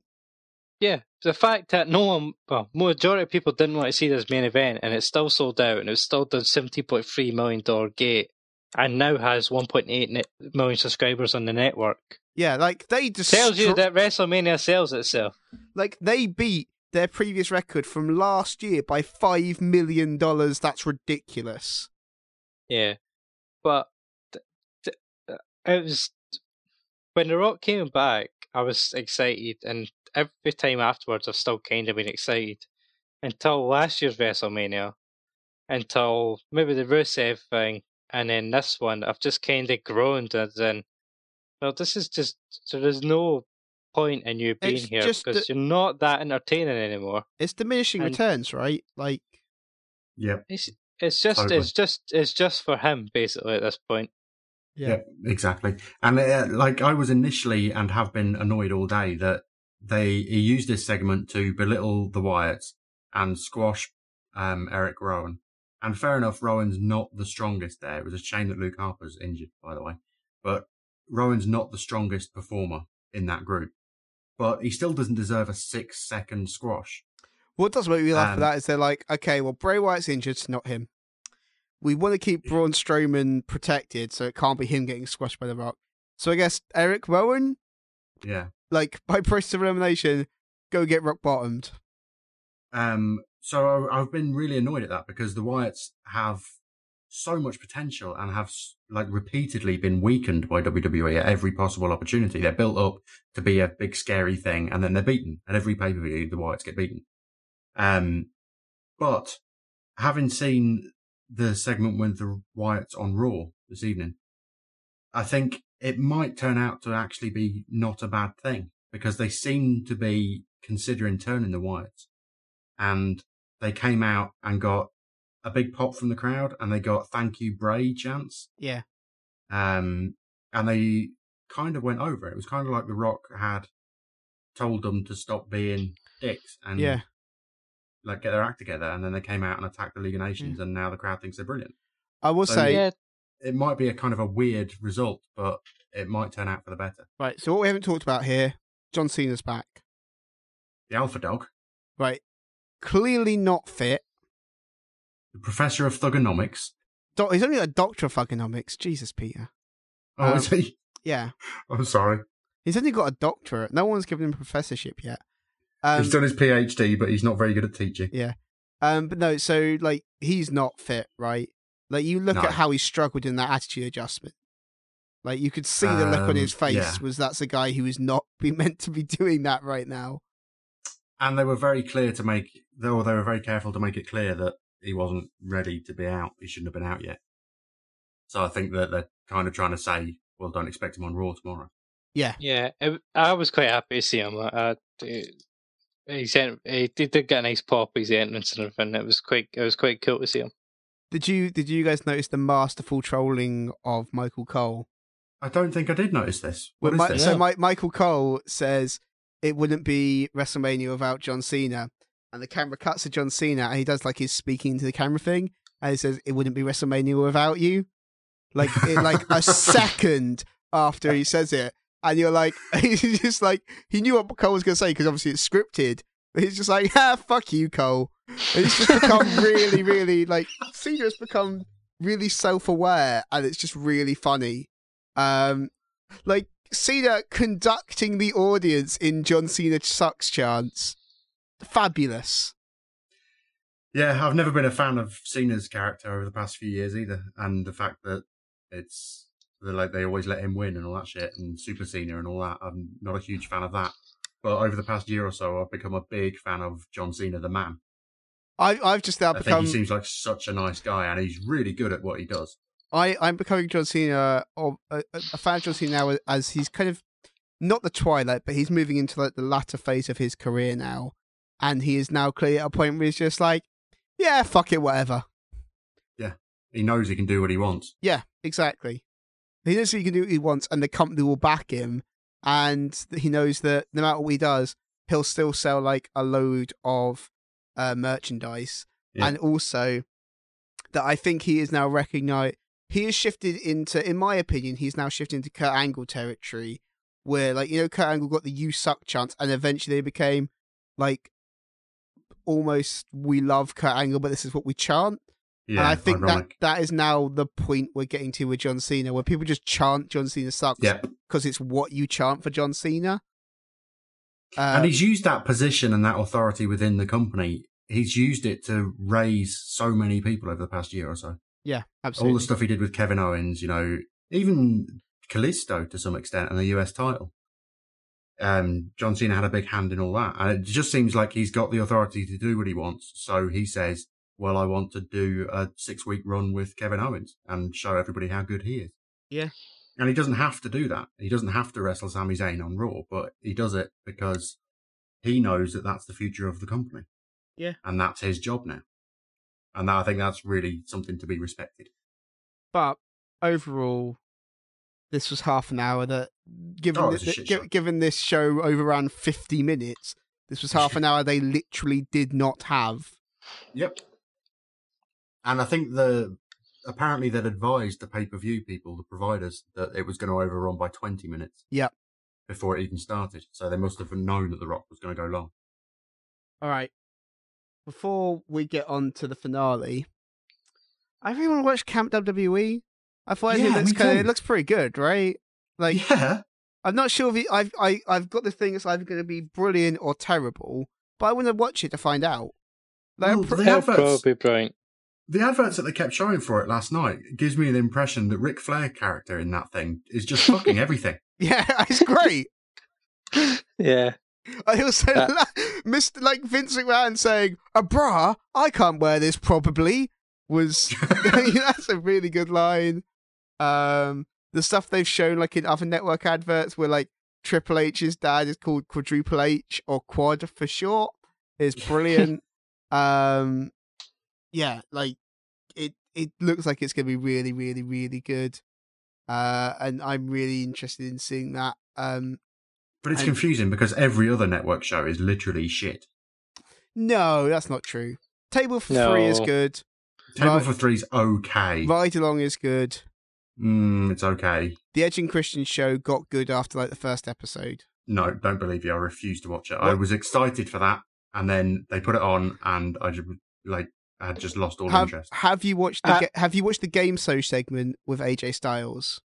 No. Where they had a bit that was like, what will WWE mention for it? It was Edge and Christian in like super cheesy 1950s wigs, like game show wigs, so they're like perfectly coiffed, and they had like American game show mics, like the really super thin mics, and AJ Styles was there, and they said, so like, what will WWE mention from AJ Styles' career? Like, will they mention the Bullet Club? And they ask AJ Styles it as if he's actually a contestant on this game show, and he says, "Oh, it was a faction I was really proud of. Like, it'd be really cool if they mention it." And it cuts back to the screen. It goes ding ding ding ding ding. They will mention the Bullet Club. And the next question is, will WWE mention where AJ Styles worked from 2002 to 2012 or whatever? And so Edge Styles goes, "Oh yeah, it's a place where I really made my name. Like, I'm very proud of the work I did there." And they just go, "Nope." And then they just show a picture of Test and Albert in the TNA team. See, that is a funny thing. Give it a second chance. That sounds pretty cool. It's meant to get better. Like, from what I've seen a little bit of it. It gets better after the first episode. Yeah, first episode's awful, but after it gets good. Also good in the network is Swerved. No, Swerved is bad. No, it's really good. It's really good. And also the W24 documentaries are those are quite good. Also, I would like Swerved if it was only them pranking other superstars, but I don't like the interaction with the public stuff feels super cringy. But if it was just them fucking with each other, that'd be really funny. Some of them are like. No, I know some of them are, but if that was all sitting it in a was, restaurant with Kofi Kingston and a baby next to her has a shit, so the mother of the baby starts like licking the baby's shit, and then Paige takes a bit, and Kofi is just freaking out. Stuff like that is hilarious. All right, Swerved is good, but I want to make another point about the Rock thing. Like, you can't cheer the Rock coming out to squash the Wyatts, and you can't cheer the Legends coming out to squash the League of Nations, and then boo Roman Reigns and think that that's not hypocritical of you. Of course you can. You can't, because you're cheering old part-time guys that have no relevance to WWE, squashing young promising talent, and then you're having a young promising talent against an old-time guy who's trying to put him over, and then you boo that. Now, I understand the reason you boo that is you don't like Roman Reigns, but you cannot cheer The Rock. No, of course you can. You should cheer You should cheer the things you like and boo the things you do not like. And also you should cheer. You should cheer faces and boo heels, whatever. But like, if you don't like a thing, then boo it. I think the two are completely unrelated. People do not like Roman Reigns. If this had been Dean Ambrose going over, then people would have cheered Dean Ambrose. But if it had been Seth Rollins going with Triple H, people would have cheered. People just do not like Roman Reigns, and that is the problem. But most of the internet wrestling community don't like Roman Reigns because he's pushed down their throat and forced. No, a lot of people don't like Roman Reigns because he's bad. Yes, but his hatred started because he was getting pushed down their throats and they didn't like that. But then The Rock gets pushed out for half an hour and he gets cheered for half an hour. The Rock is there The Rock is there twice a year pretty much. And he got half an hour WrestleMania, but he's there twice a year.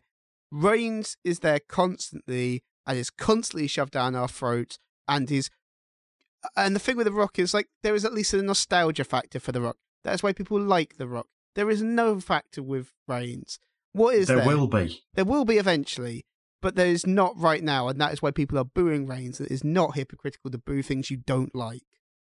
You're correct there, but I think it's hypocritical to complain about WWE booking for a year about Roman Reigns and then cheer when The Rock comes out and almost kills the Wyatt family, and you still cheer about that for half an hour. And then you boo a genuine attempt at trying to make a new star. Whether it's a new star you don't like, you can't criticise them for trying to make a new star and still cheer for The Rock. I think that's really hypocritical. I think it's all part of the same problem, though.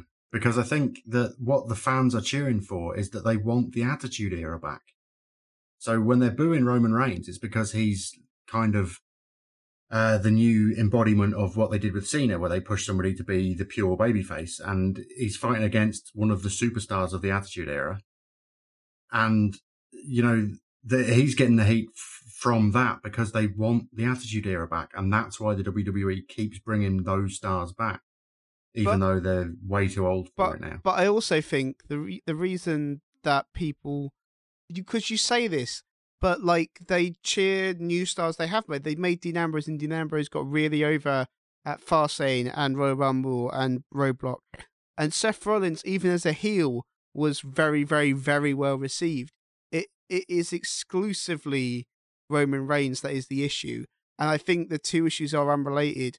Of like, you want to make new stars, but we don't like this one. It's like you can want to make new stars and not like Roman Reigns.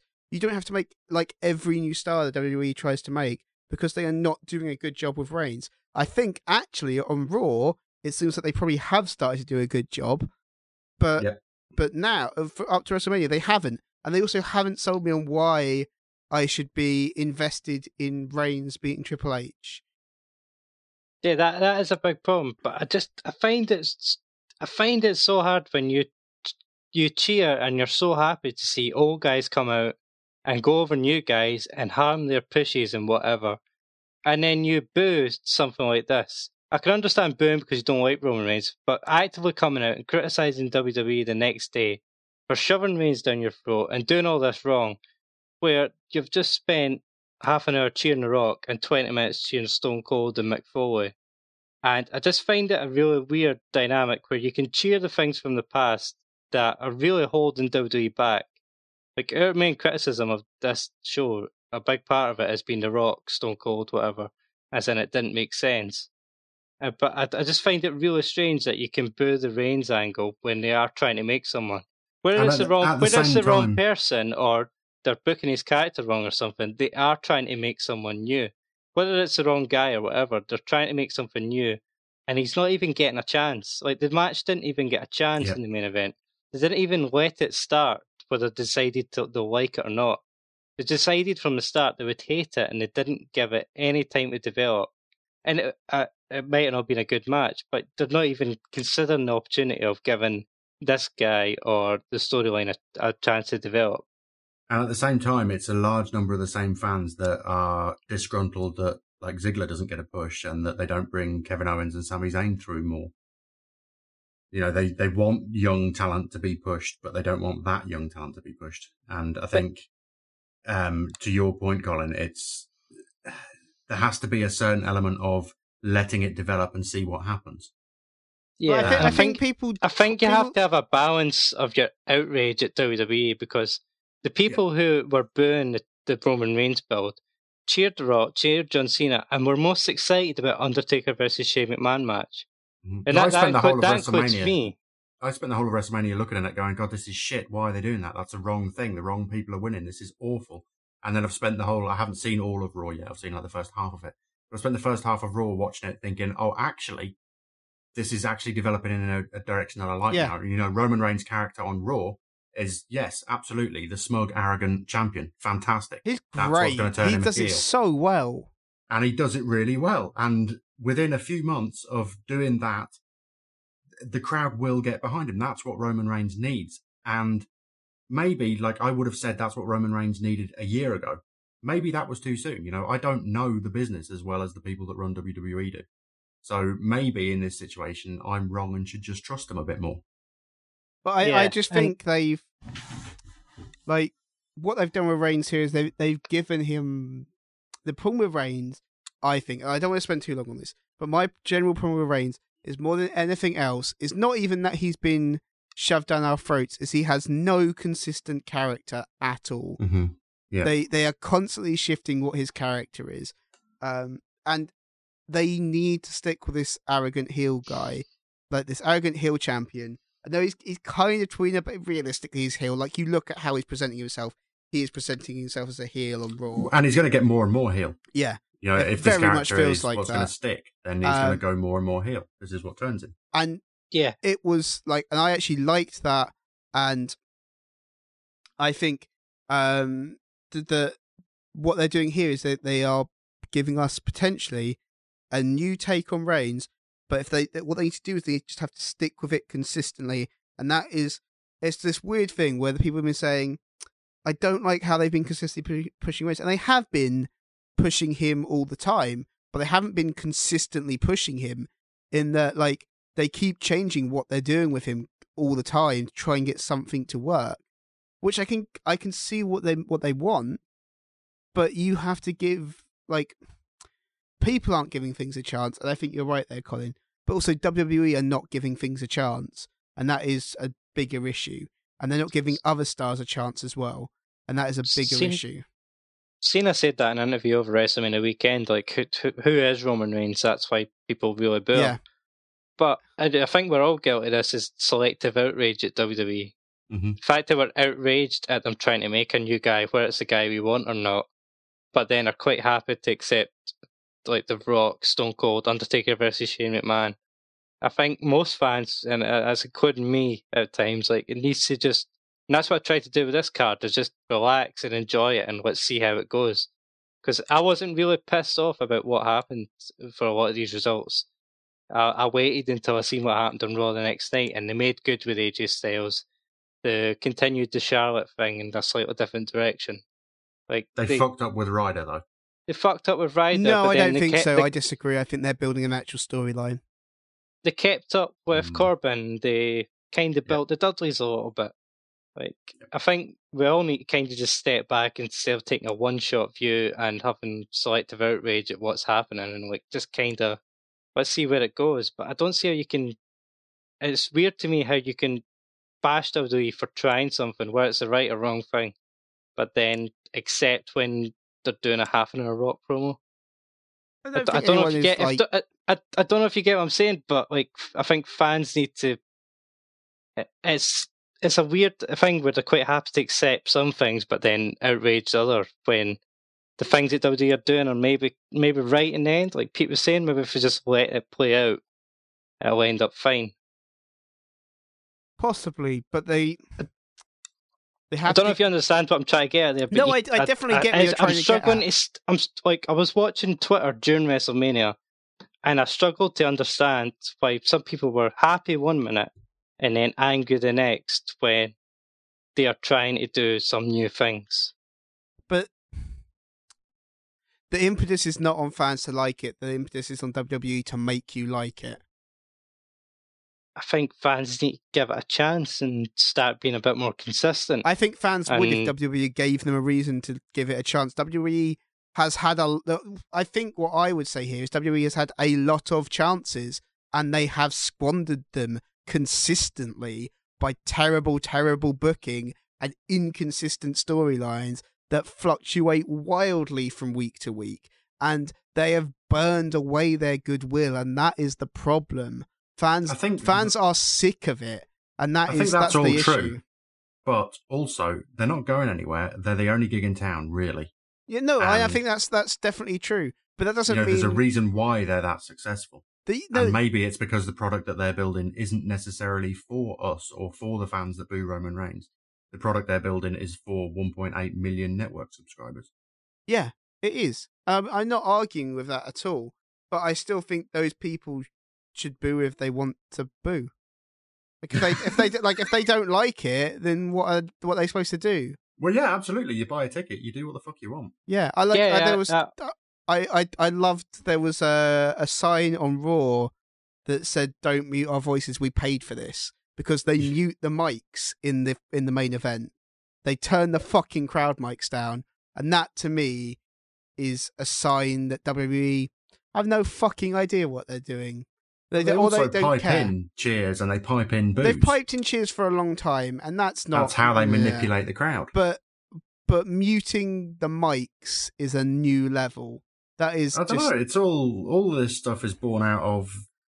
Well, it's born out of the carnival scene. It's getting the crowd to do what you want them to do. Yeah, but I just think muting the mics, particularly live, is insane.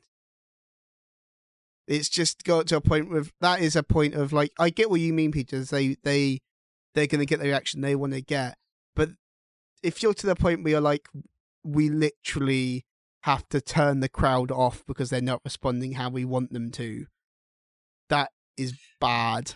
But I think the point is that it doesn't necessarily matter. The crowd's responding, and that's all that WWE cares about. They need to shape how that response appears on television for their television audience. But that crowd bought a ticket, and that's all WWE cares about. Yeah, that's true. If they can buy a ticket and boo, then who cares? Yeah. But they need to shape that reaction for the TV audience, because it's the TV audience, it's the product that they're building has to have. It has to have consistency, and that's something which they have definitely lacked in their creative processes. But it's something that without that consistency, it just doesn't work. And then people stop buying tickets. And then it doesn't matter if they were going to cheer or they were going to boo, because they're not in the stadiums anymore. I think that's all they need to do. They just need to pick. And it looks like this Raw really feels to be like they've made decisions. Yeah, I completely agree with you on that. I think they need to give it, and I think that you're both making that same point in slightly different ways. They need to give it a few months and let it develop, and the fans have to be a part of that. They also have to let things develop and let things grow. But I think actually I think what we're saying kind of flows both ways, in that like WWE have to run with something even if they don't feel it's working. Yep. And then get rid of it eventually. And I think they probably should have changed Reigns up a little while ago because it hasn't been working for so long. But I think people would be willing to let things develop if you felt that things were really going to develop, and WWE hasn't really felt like that for a while.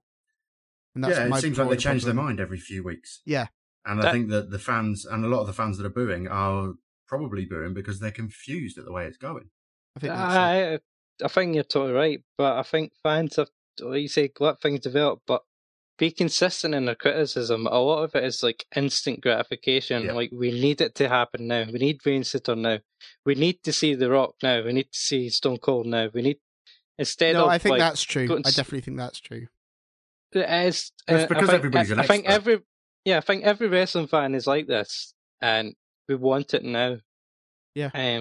But I think you need to take a longer view of things, and that's what I've been trying to do the past few weeks. And during Mania, is just try and relax, enjoy it, and see where it goes.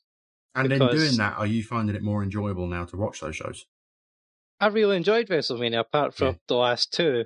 But even the Raws. You see, I think that's the key. I think if you can do what you're doing and sort of let it go and accept that it's not all going to be exactly as you want it and just enjoy it for the spectacle that it is, I think that will make you a much happier wrestling fan. But at the end, I have not been doing that, and I spent the whole of WrestleMania thinking, God, this is shit. Well, what I found after watching last night's Raw was that there is 365 days in a year. There's 52 Raws. There's 12 pay-per-views, other specials. Like, it's not a start-stop. It's not finishing at WrestleMania. It's going to continue. Yeah. Which, to me, you have to let that develop a bit more. And then maybe take a monthly snapshot. Like, I get angry at some segments on Raw, but I'm trying not to. And let's see where this ends up. Because you have Reigns winning the title, but the next night on Raw, his character started to change. So maybe it was all worth it, the past 2 years of hatred. And Reigns winning that title elevated people like Kevin Owens, Sami Zayn, Cesaro, AJ Styles, all into the heavyweight championship picture. Yeah. Even if it's only briefly, then it elevated them from the middle of the card to the top of the card for at least one night, and we'll see what happens next week. Yeah. Well, let's talk about this match. Okay. Triple H's entrance was mental. Right. No, before we even get to that, they put weird filters on like the Royal Rumble footage. It looked like Instagram, but it looked really grainy. It's weird. Yeah, they had filters on like the raw footage because of blood, and then kind of just continued that through. It looked really weird. Okay. So, firstly, this entrance is 5 minutes and 55 seconds, which means in our question last week of who will have the longer entrance, Undertaker or Triple H, the answer is The Rock. The Rock wins WrestleMania entrances. It's an interesting look for Stephanie McMahon, wasn't it? Oh, I thought it was brilliant. I did. Steph's brilliant. I loved. Scary. I did love how they've gone to the point of like, hey, hey, we're the fucking bad guys. Do you not get this? Yep. Which is just like, just really spelling it out for the crowd. The skull dude's super weird, really creepy. I kind of get what they're going for, like, you're all sheep and we can't hear your voices. I kind of got what they're going for. Still super fucking creepy, right? Yeah, I didn't really get much of that. I thought it was just a bit I kind of got what they were going for, but it did look weird. But Triple I think H like the Terminator dudes last year. I think Triple H just likes other people there when he's doing his entrance. Yeah, but I kind of got what they were going for, even though it was super, super weird. Particularly the video that they played before that was really odd. That was a bit creepy. Yeah, that was and real Steph creepy. carried the whole entrance. Yeah, Steph was awesome. Steph, I think wasn't really a Triple H thing. It was a Steph thing. Yeah, because Triple H comes out just in normal Triple H gear. Yeah. It just comes out in like just trunks, and that's it. It was really weird.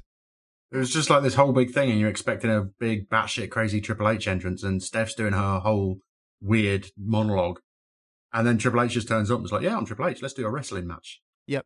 Also, why is Stephanie standing on a chair? She's standing on a throne. Yeah, but that's not how thrones work. You sit on them. It's how thrones work if the authority wants them to work like that. I guess so. Yeah, They make the rules, Chris. They can do what they want. I was very amused by how Rita Repulsa the whole thing was. Which Peter, you probably don't know. That was like the villain in the first series of Power Rangers. Oh God! But it was that because she's just like super hamming it up, like really, really hammy, really over the top, and that is kind of like kids' TV villain, right? Yeah, I thought she was brilliant. No, she was really good, but she's super over the top. Like, deliberately so. She's super over the top and super hammy. Very deliberately so. The only thing is, it's a shame that the mic she had was kind of low quality. Like, yeah, it was. The sound quality was a little bit poor. Yeah. It's because they spent all their money on The Rock's fucking flamethrower entrance and the Dallas Cowboy cheerleaders. I mean, you could definitely that hear what she was probably cost saying. them half the WrestleMania profits from those 101,000 just to get the fucking Rock and half of Dallas to come out with him. But I mean, you could hear what she was saying, but it was kind of that weird where like a mic sounds kind of hollow because it's not right with not in front of their lips really. But yeah, she was great. I actually think she probably carries the whole match in my opinion. Like her constant. Yeah, I suppose she was good outside as well. Yeah, her constant encouragement of Triple H throughout the match, getting it. I did think like there's a bit where she gets involved with the ref was kind of weird, but I did like it. And she was just like, I fucking pay your wages. Pay attention to me. I kind of like that, and just we're the bad guys. Now Reigns got pyro on the Superman punch thing, which I'm fine, but also got outside fireworks. He punched the stage. For his entrance. He punched the stage so hard he set off outside fireworks. Yeah, I thought the timing of that whole sequence, the punch and all that, I thought the timing was off on it all. The video screen didn't kick in the right time, and then the fireworks went off about 5 seconds late. It was off, but it was also just super weird. Like, why? Yeah. Like, outside fireworks on his entrance is weird. Why has Roman Reigns stopped coming in through the crowd?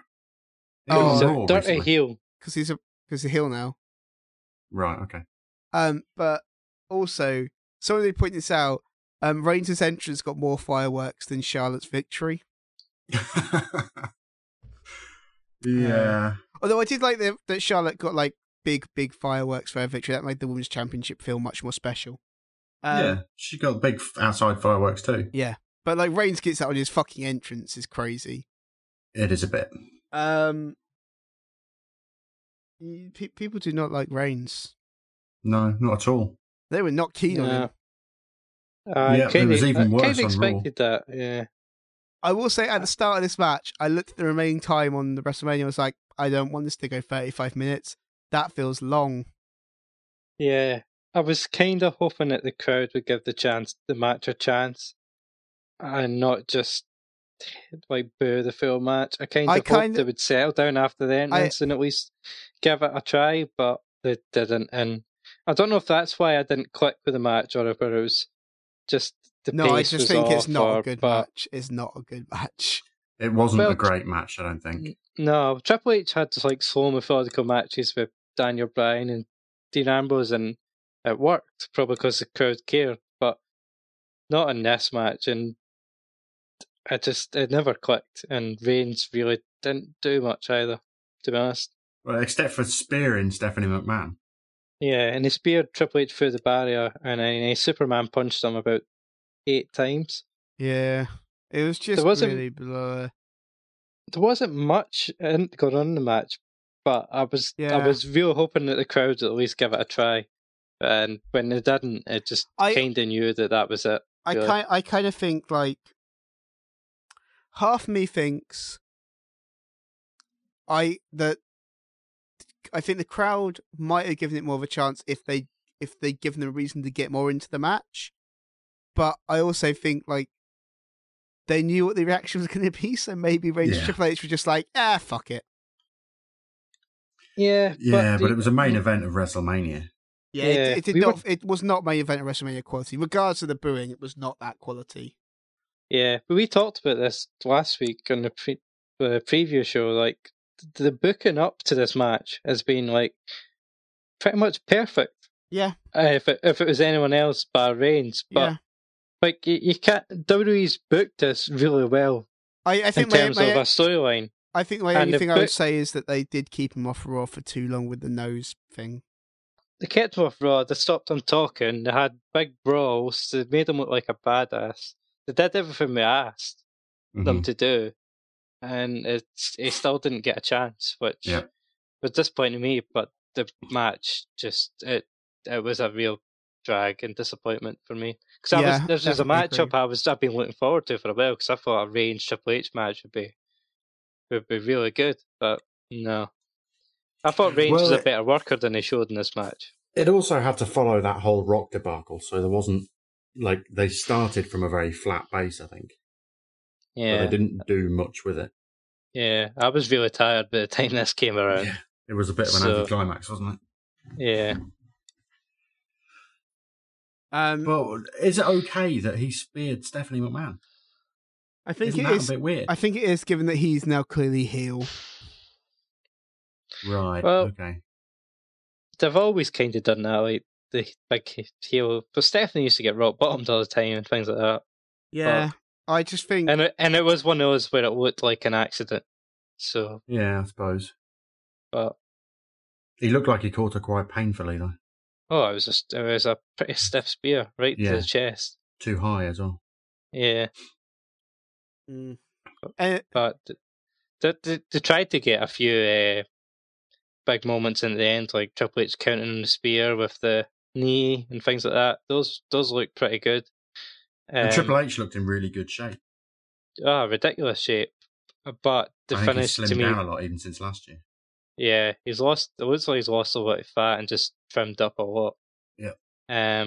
But bringing in the sledgehammer, I thought this would be a good end, but it felt really flat. Like 3 Superman punches in, a spear where he runs across the ring twice. It just didn't work at all for me, and I was really disappointed. All right, do we want to do a quick bit on the fallout on Raw before we wrap everything up? I think it's just quickly worth touching on. So we had, I guess, like 2 or 3 big developments on Raw. We had some big debuts. So we had a lot of big debuts, but we had a couple of big story developments. So Barrett is gone from League of Nations and probably gone from the company, I'm figuring, right? Yeah, probably. That's a shame. He'd be good in New Japan, though. It's weird that he got to do the speaking after their match that at WrestleMania, and then they cut him out the next night. Yeah. And also, they won that match at WrestleMania because Barrett bullhammered the guy from outside the ring. All right, I know, Peter, you didn't like this. Zack Ryder lost the Intercontinental Championship to The Miz, but I liked it because it kind of it feels like they're giving Ryder that. As long as they follow through, it feels like the Ryder and The Miz actually have like a storyline and a feud going on. Then that would be quite nice. Yeah, I think you can do that without dropping the belt. And I think don't. that I just letting the belt change hands 2 nights in a row cheapens what it means. my And I issue. think that the Intercontinental Championship means much more than that. I just think it would have been harder to build the feud convincingly if the belt hadn't changed. Yeah, totally. Would have been totally harder, but they've got a whole team full of writers, and that's their job. Yeah, no, I know, but you know what I mean. Like it's Yeah. still, it's.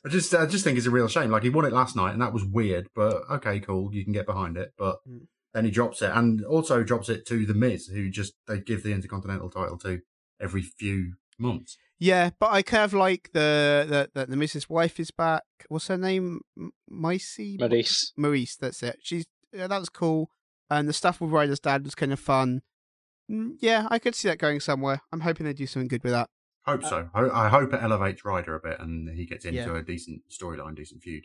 And also the WWE World Heavyweight Championship is a new number one contender after AJ Styles beat Kevin Owens, Chris Jericho, and a returning Cesaro, who returned in fucking awesome fashion, tearing off his suit.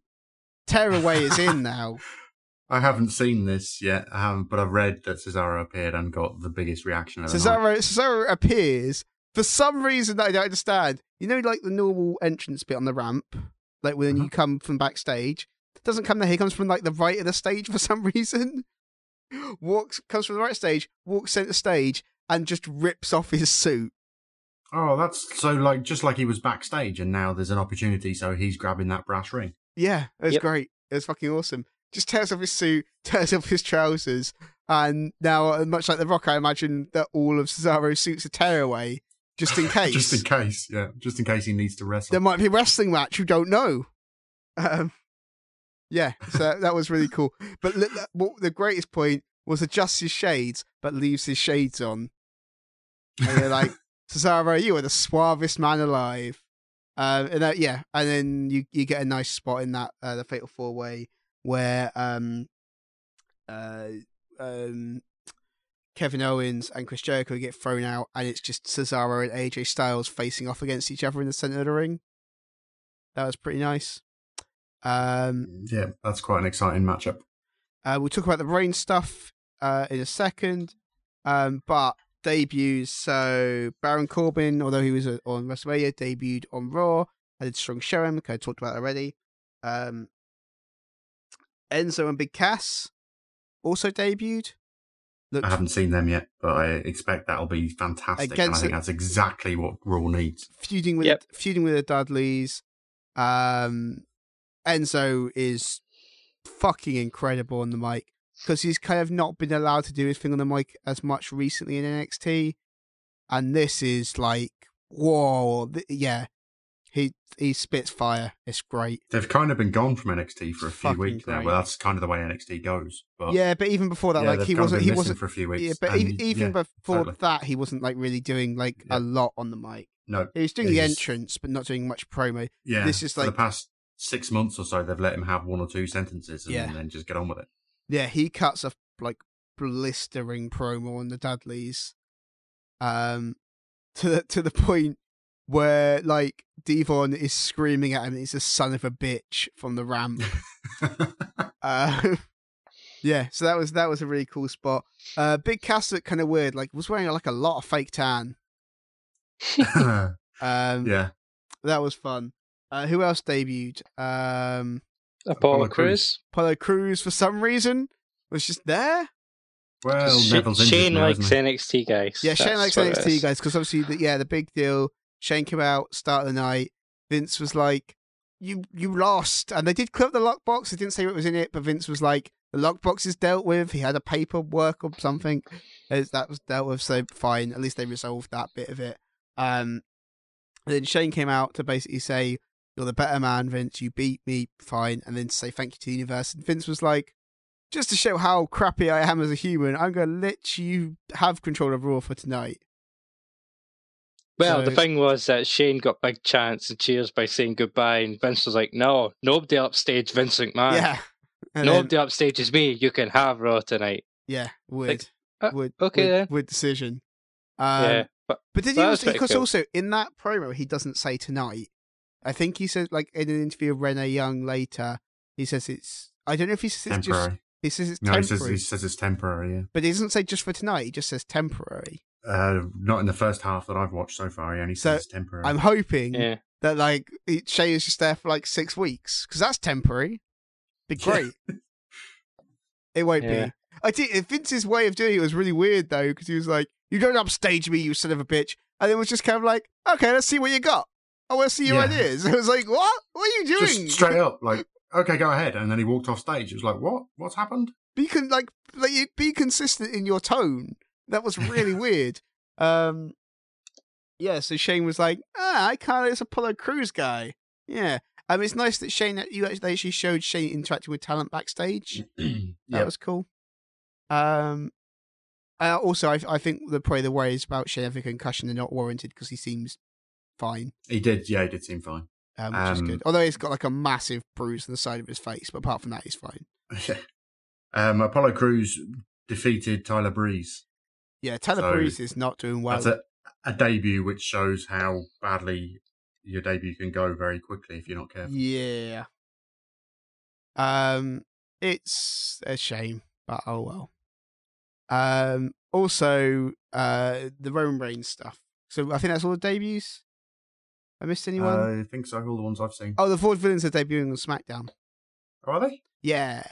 Oh, and that's also we there was Primo and Epico are back, but not as Los Matadors, but they did just like a video package. And they seem like they're possibly cocky heels.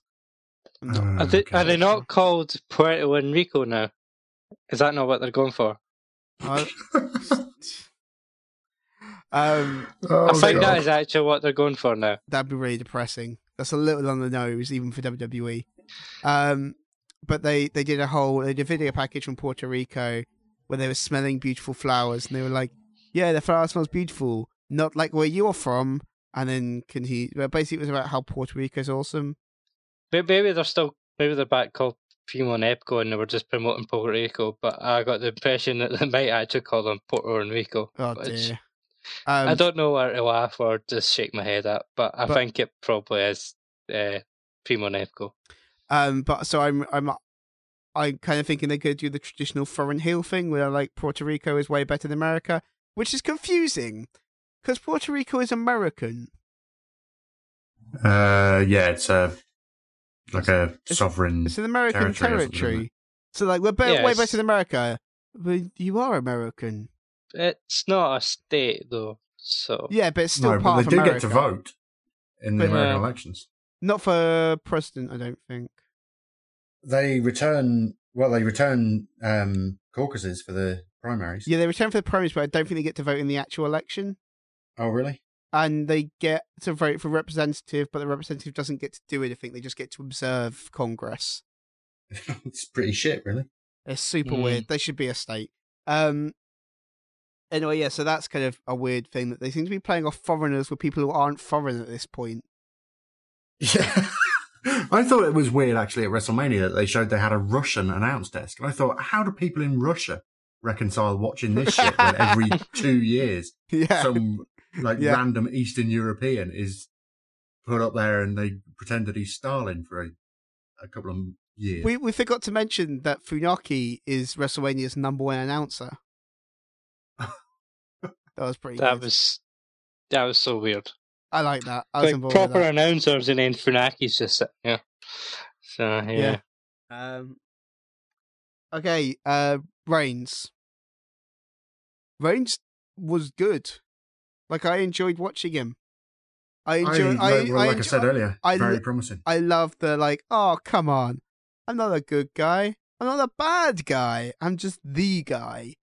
That's if you don't think he's heel, that's a heel promo. Yeah, I think was it JBL said that last night? Yeah. And also him literally because he says, I've got an open challenge. Whoever wants a shot at the belt, come out then. And as Chris Jericho comes out, he bursts into laughter and Chris Jericho's music starts playing. It's classic cocky champ heel, right? Classic. Yep. He literally Sami Zayn comes through. He literally waves Sami Zayn away dismissively. Although I kind of feel there's a little bit of me that thinks, because Kevin Owens came out as well and he's very dismissive. Actually, Kevin Owens was probably the one he was least dismissive of, because Kevin Owens, AJ Styles, Chris Jericho, and Sami Zayn all came out. Kevin Owens seemed to be one he was least dismissive of, which is interesting. But Sami Zayn he dismissed. But I also think Sami Zayn probably arrived just because Kevin Owens was out there. Yeah. Because I imagine that's where he's just like, oh, Kevin's out there, fuck Kevin Owens. Because he gets in and then just immediately starts brawling with Kevin Owens. Pays very little attention to Reigns. He was pointing at the belt when he got in, though. Yeah, he did, but then like 2 seconds later, just starts punching Kevin Owens in the head. Yeah. And then has a chance where like he's looking between Kevin, because he tosses Kevin Owens out, as he like looking between Reigns and Kevin Owens, and just picks Kevin Owens to like just jump out of the ring and attack Kevin Owens more.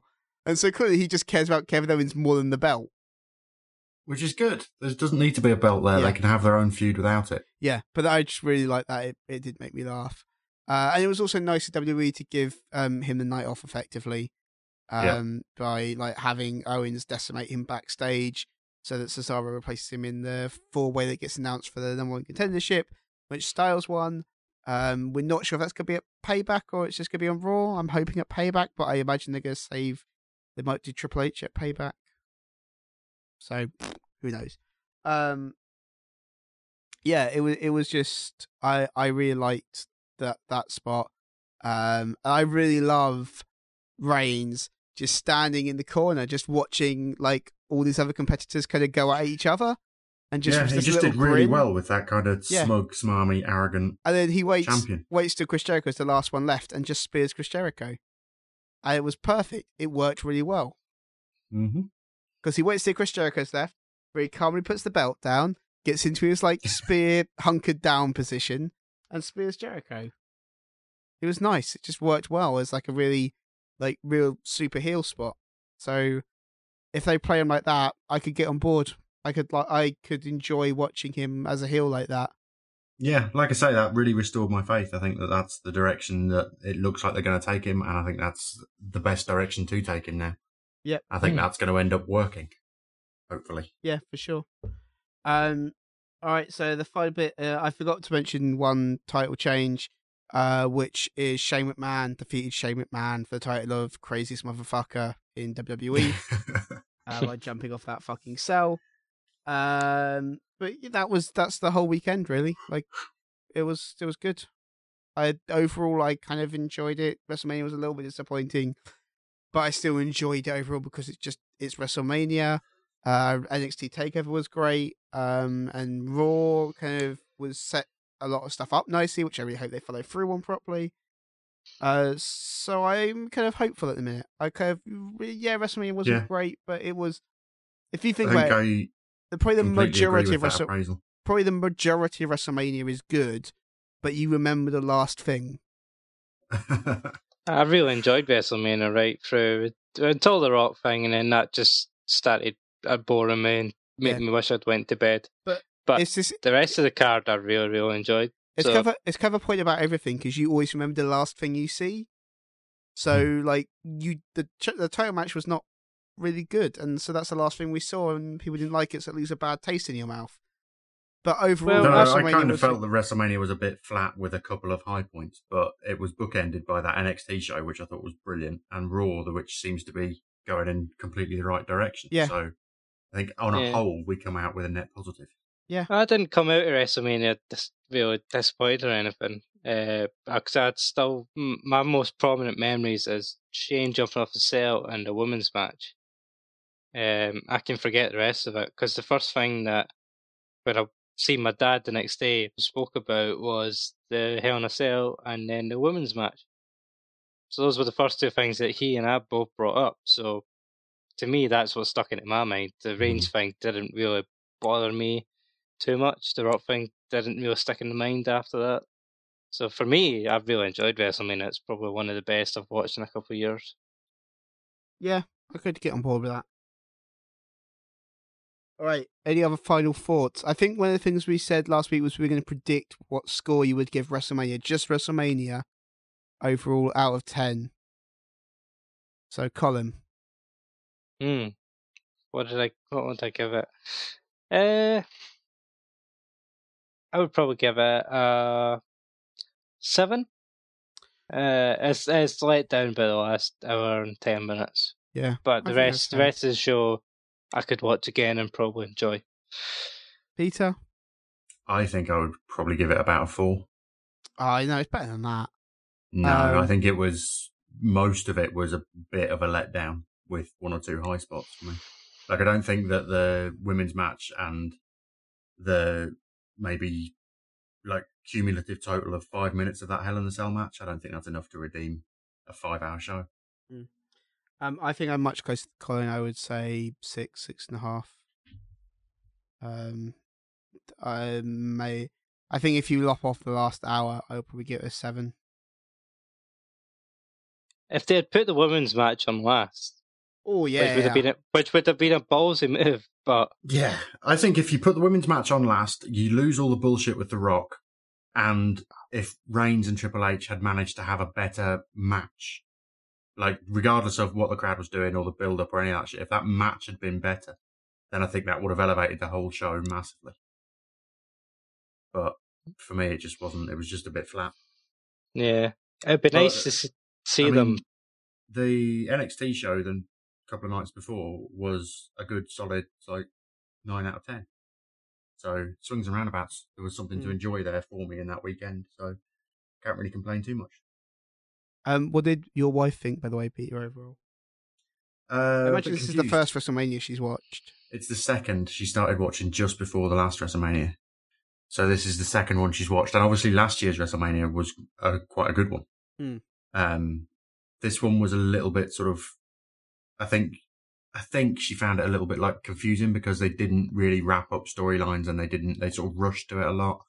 And it was kind of a little bit fragmented. But I think that she kind of accepts that a lot of that is because of injuries and just not really getting to the point quickly enough. But yeah, I think that in general, it was a bit of a disappointment for her too. So, yeah, I think that's reasonable. But obviously, I mean, she likes to see the Divas because she's that's what she does enjoy. Yeah. So I think obviously that seeing them out and doing well and the making that decision that they should have made 20 years ago. Yeah, does she care about the women's championship? They call it women. I don't think she wouldn't like. It's not something that she would be particularly militant about, but I think it's it's a basic respect thing. It doesn't matter if it's something that necessarily bothers you. I think that just calling it the women's championship rather than the Divas division and having a stupid butterfly belt for them to all play around with is just a little bit degrading. So I think just giving it the respect that it's due as an athletic competition thing is, I think everybody appreciates that. I mean, I wouldn't even have had much of an issue if they'd kept it the Divas Championship and just been like, but they're superstars. They're just superstars now. Like, even that would have been a good step, I feel. But they really went a long way. And even if you go on like WWE.com now, they're all under one superstars section. Yeah. So yeah, I'm really on board with all of that. It's really good. That's great. Yeah, right, the best picture I've seen after that was of a young girl sitting in the front row looking up like adoringly at the women's title. Yeah, I think that's probably the reason that they've changed it, and it's the right thing to do. Also, don't forget that obviously Max Landis suffered the worst injury of WrestleMania, where he got so into the main event because he really likes Triple H and he hates Roman Reigns, that he managed to crotch chop himself so hard that he hurt his hand. He hit his hip bone, crotch chopping himself, and bruised his hand. Jesus, that's commitment. Yeah. Apparently, at one point, he was shouting so loudly when they were overdoing the table spot that Triple H looked at him. Triple H glanced up at him. So that's pretty sweet. Yeah. All right, let's wrap this up. This was the post WrestleMania 32 thoughts. We're going to be back in a couple of weeks. Payback is May 1st, I believe. So we'll be back just before that. It's actually really nice because May 2nd is a bank holiday here in the UK, which means I will probably actually be able to stay up and watch it live, because I haven't watched a live pay-per-view in a long time. But if you'd like to get in touch with us before then, you can tweet us at ByGodBlog. which is BYGAWD blog. You can get all the old podcasts on iTunes or over at bygod.tumblr.com. If you want to get in touch with us personally, you can get me on Twitter as HalPro, HALB Pro. You can get Colin as Bar66, which is Bar with 2 R's. You can get Peter as Colossal Blue. But for now, say goodbye, everybody. Bye. Bye. Goodbye.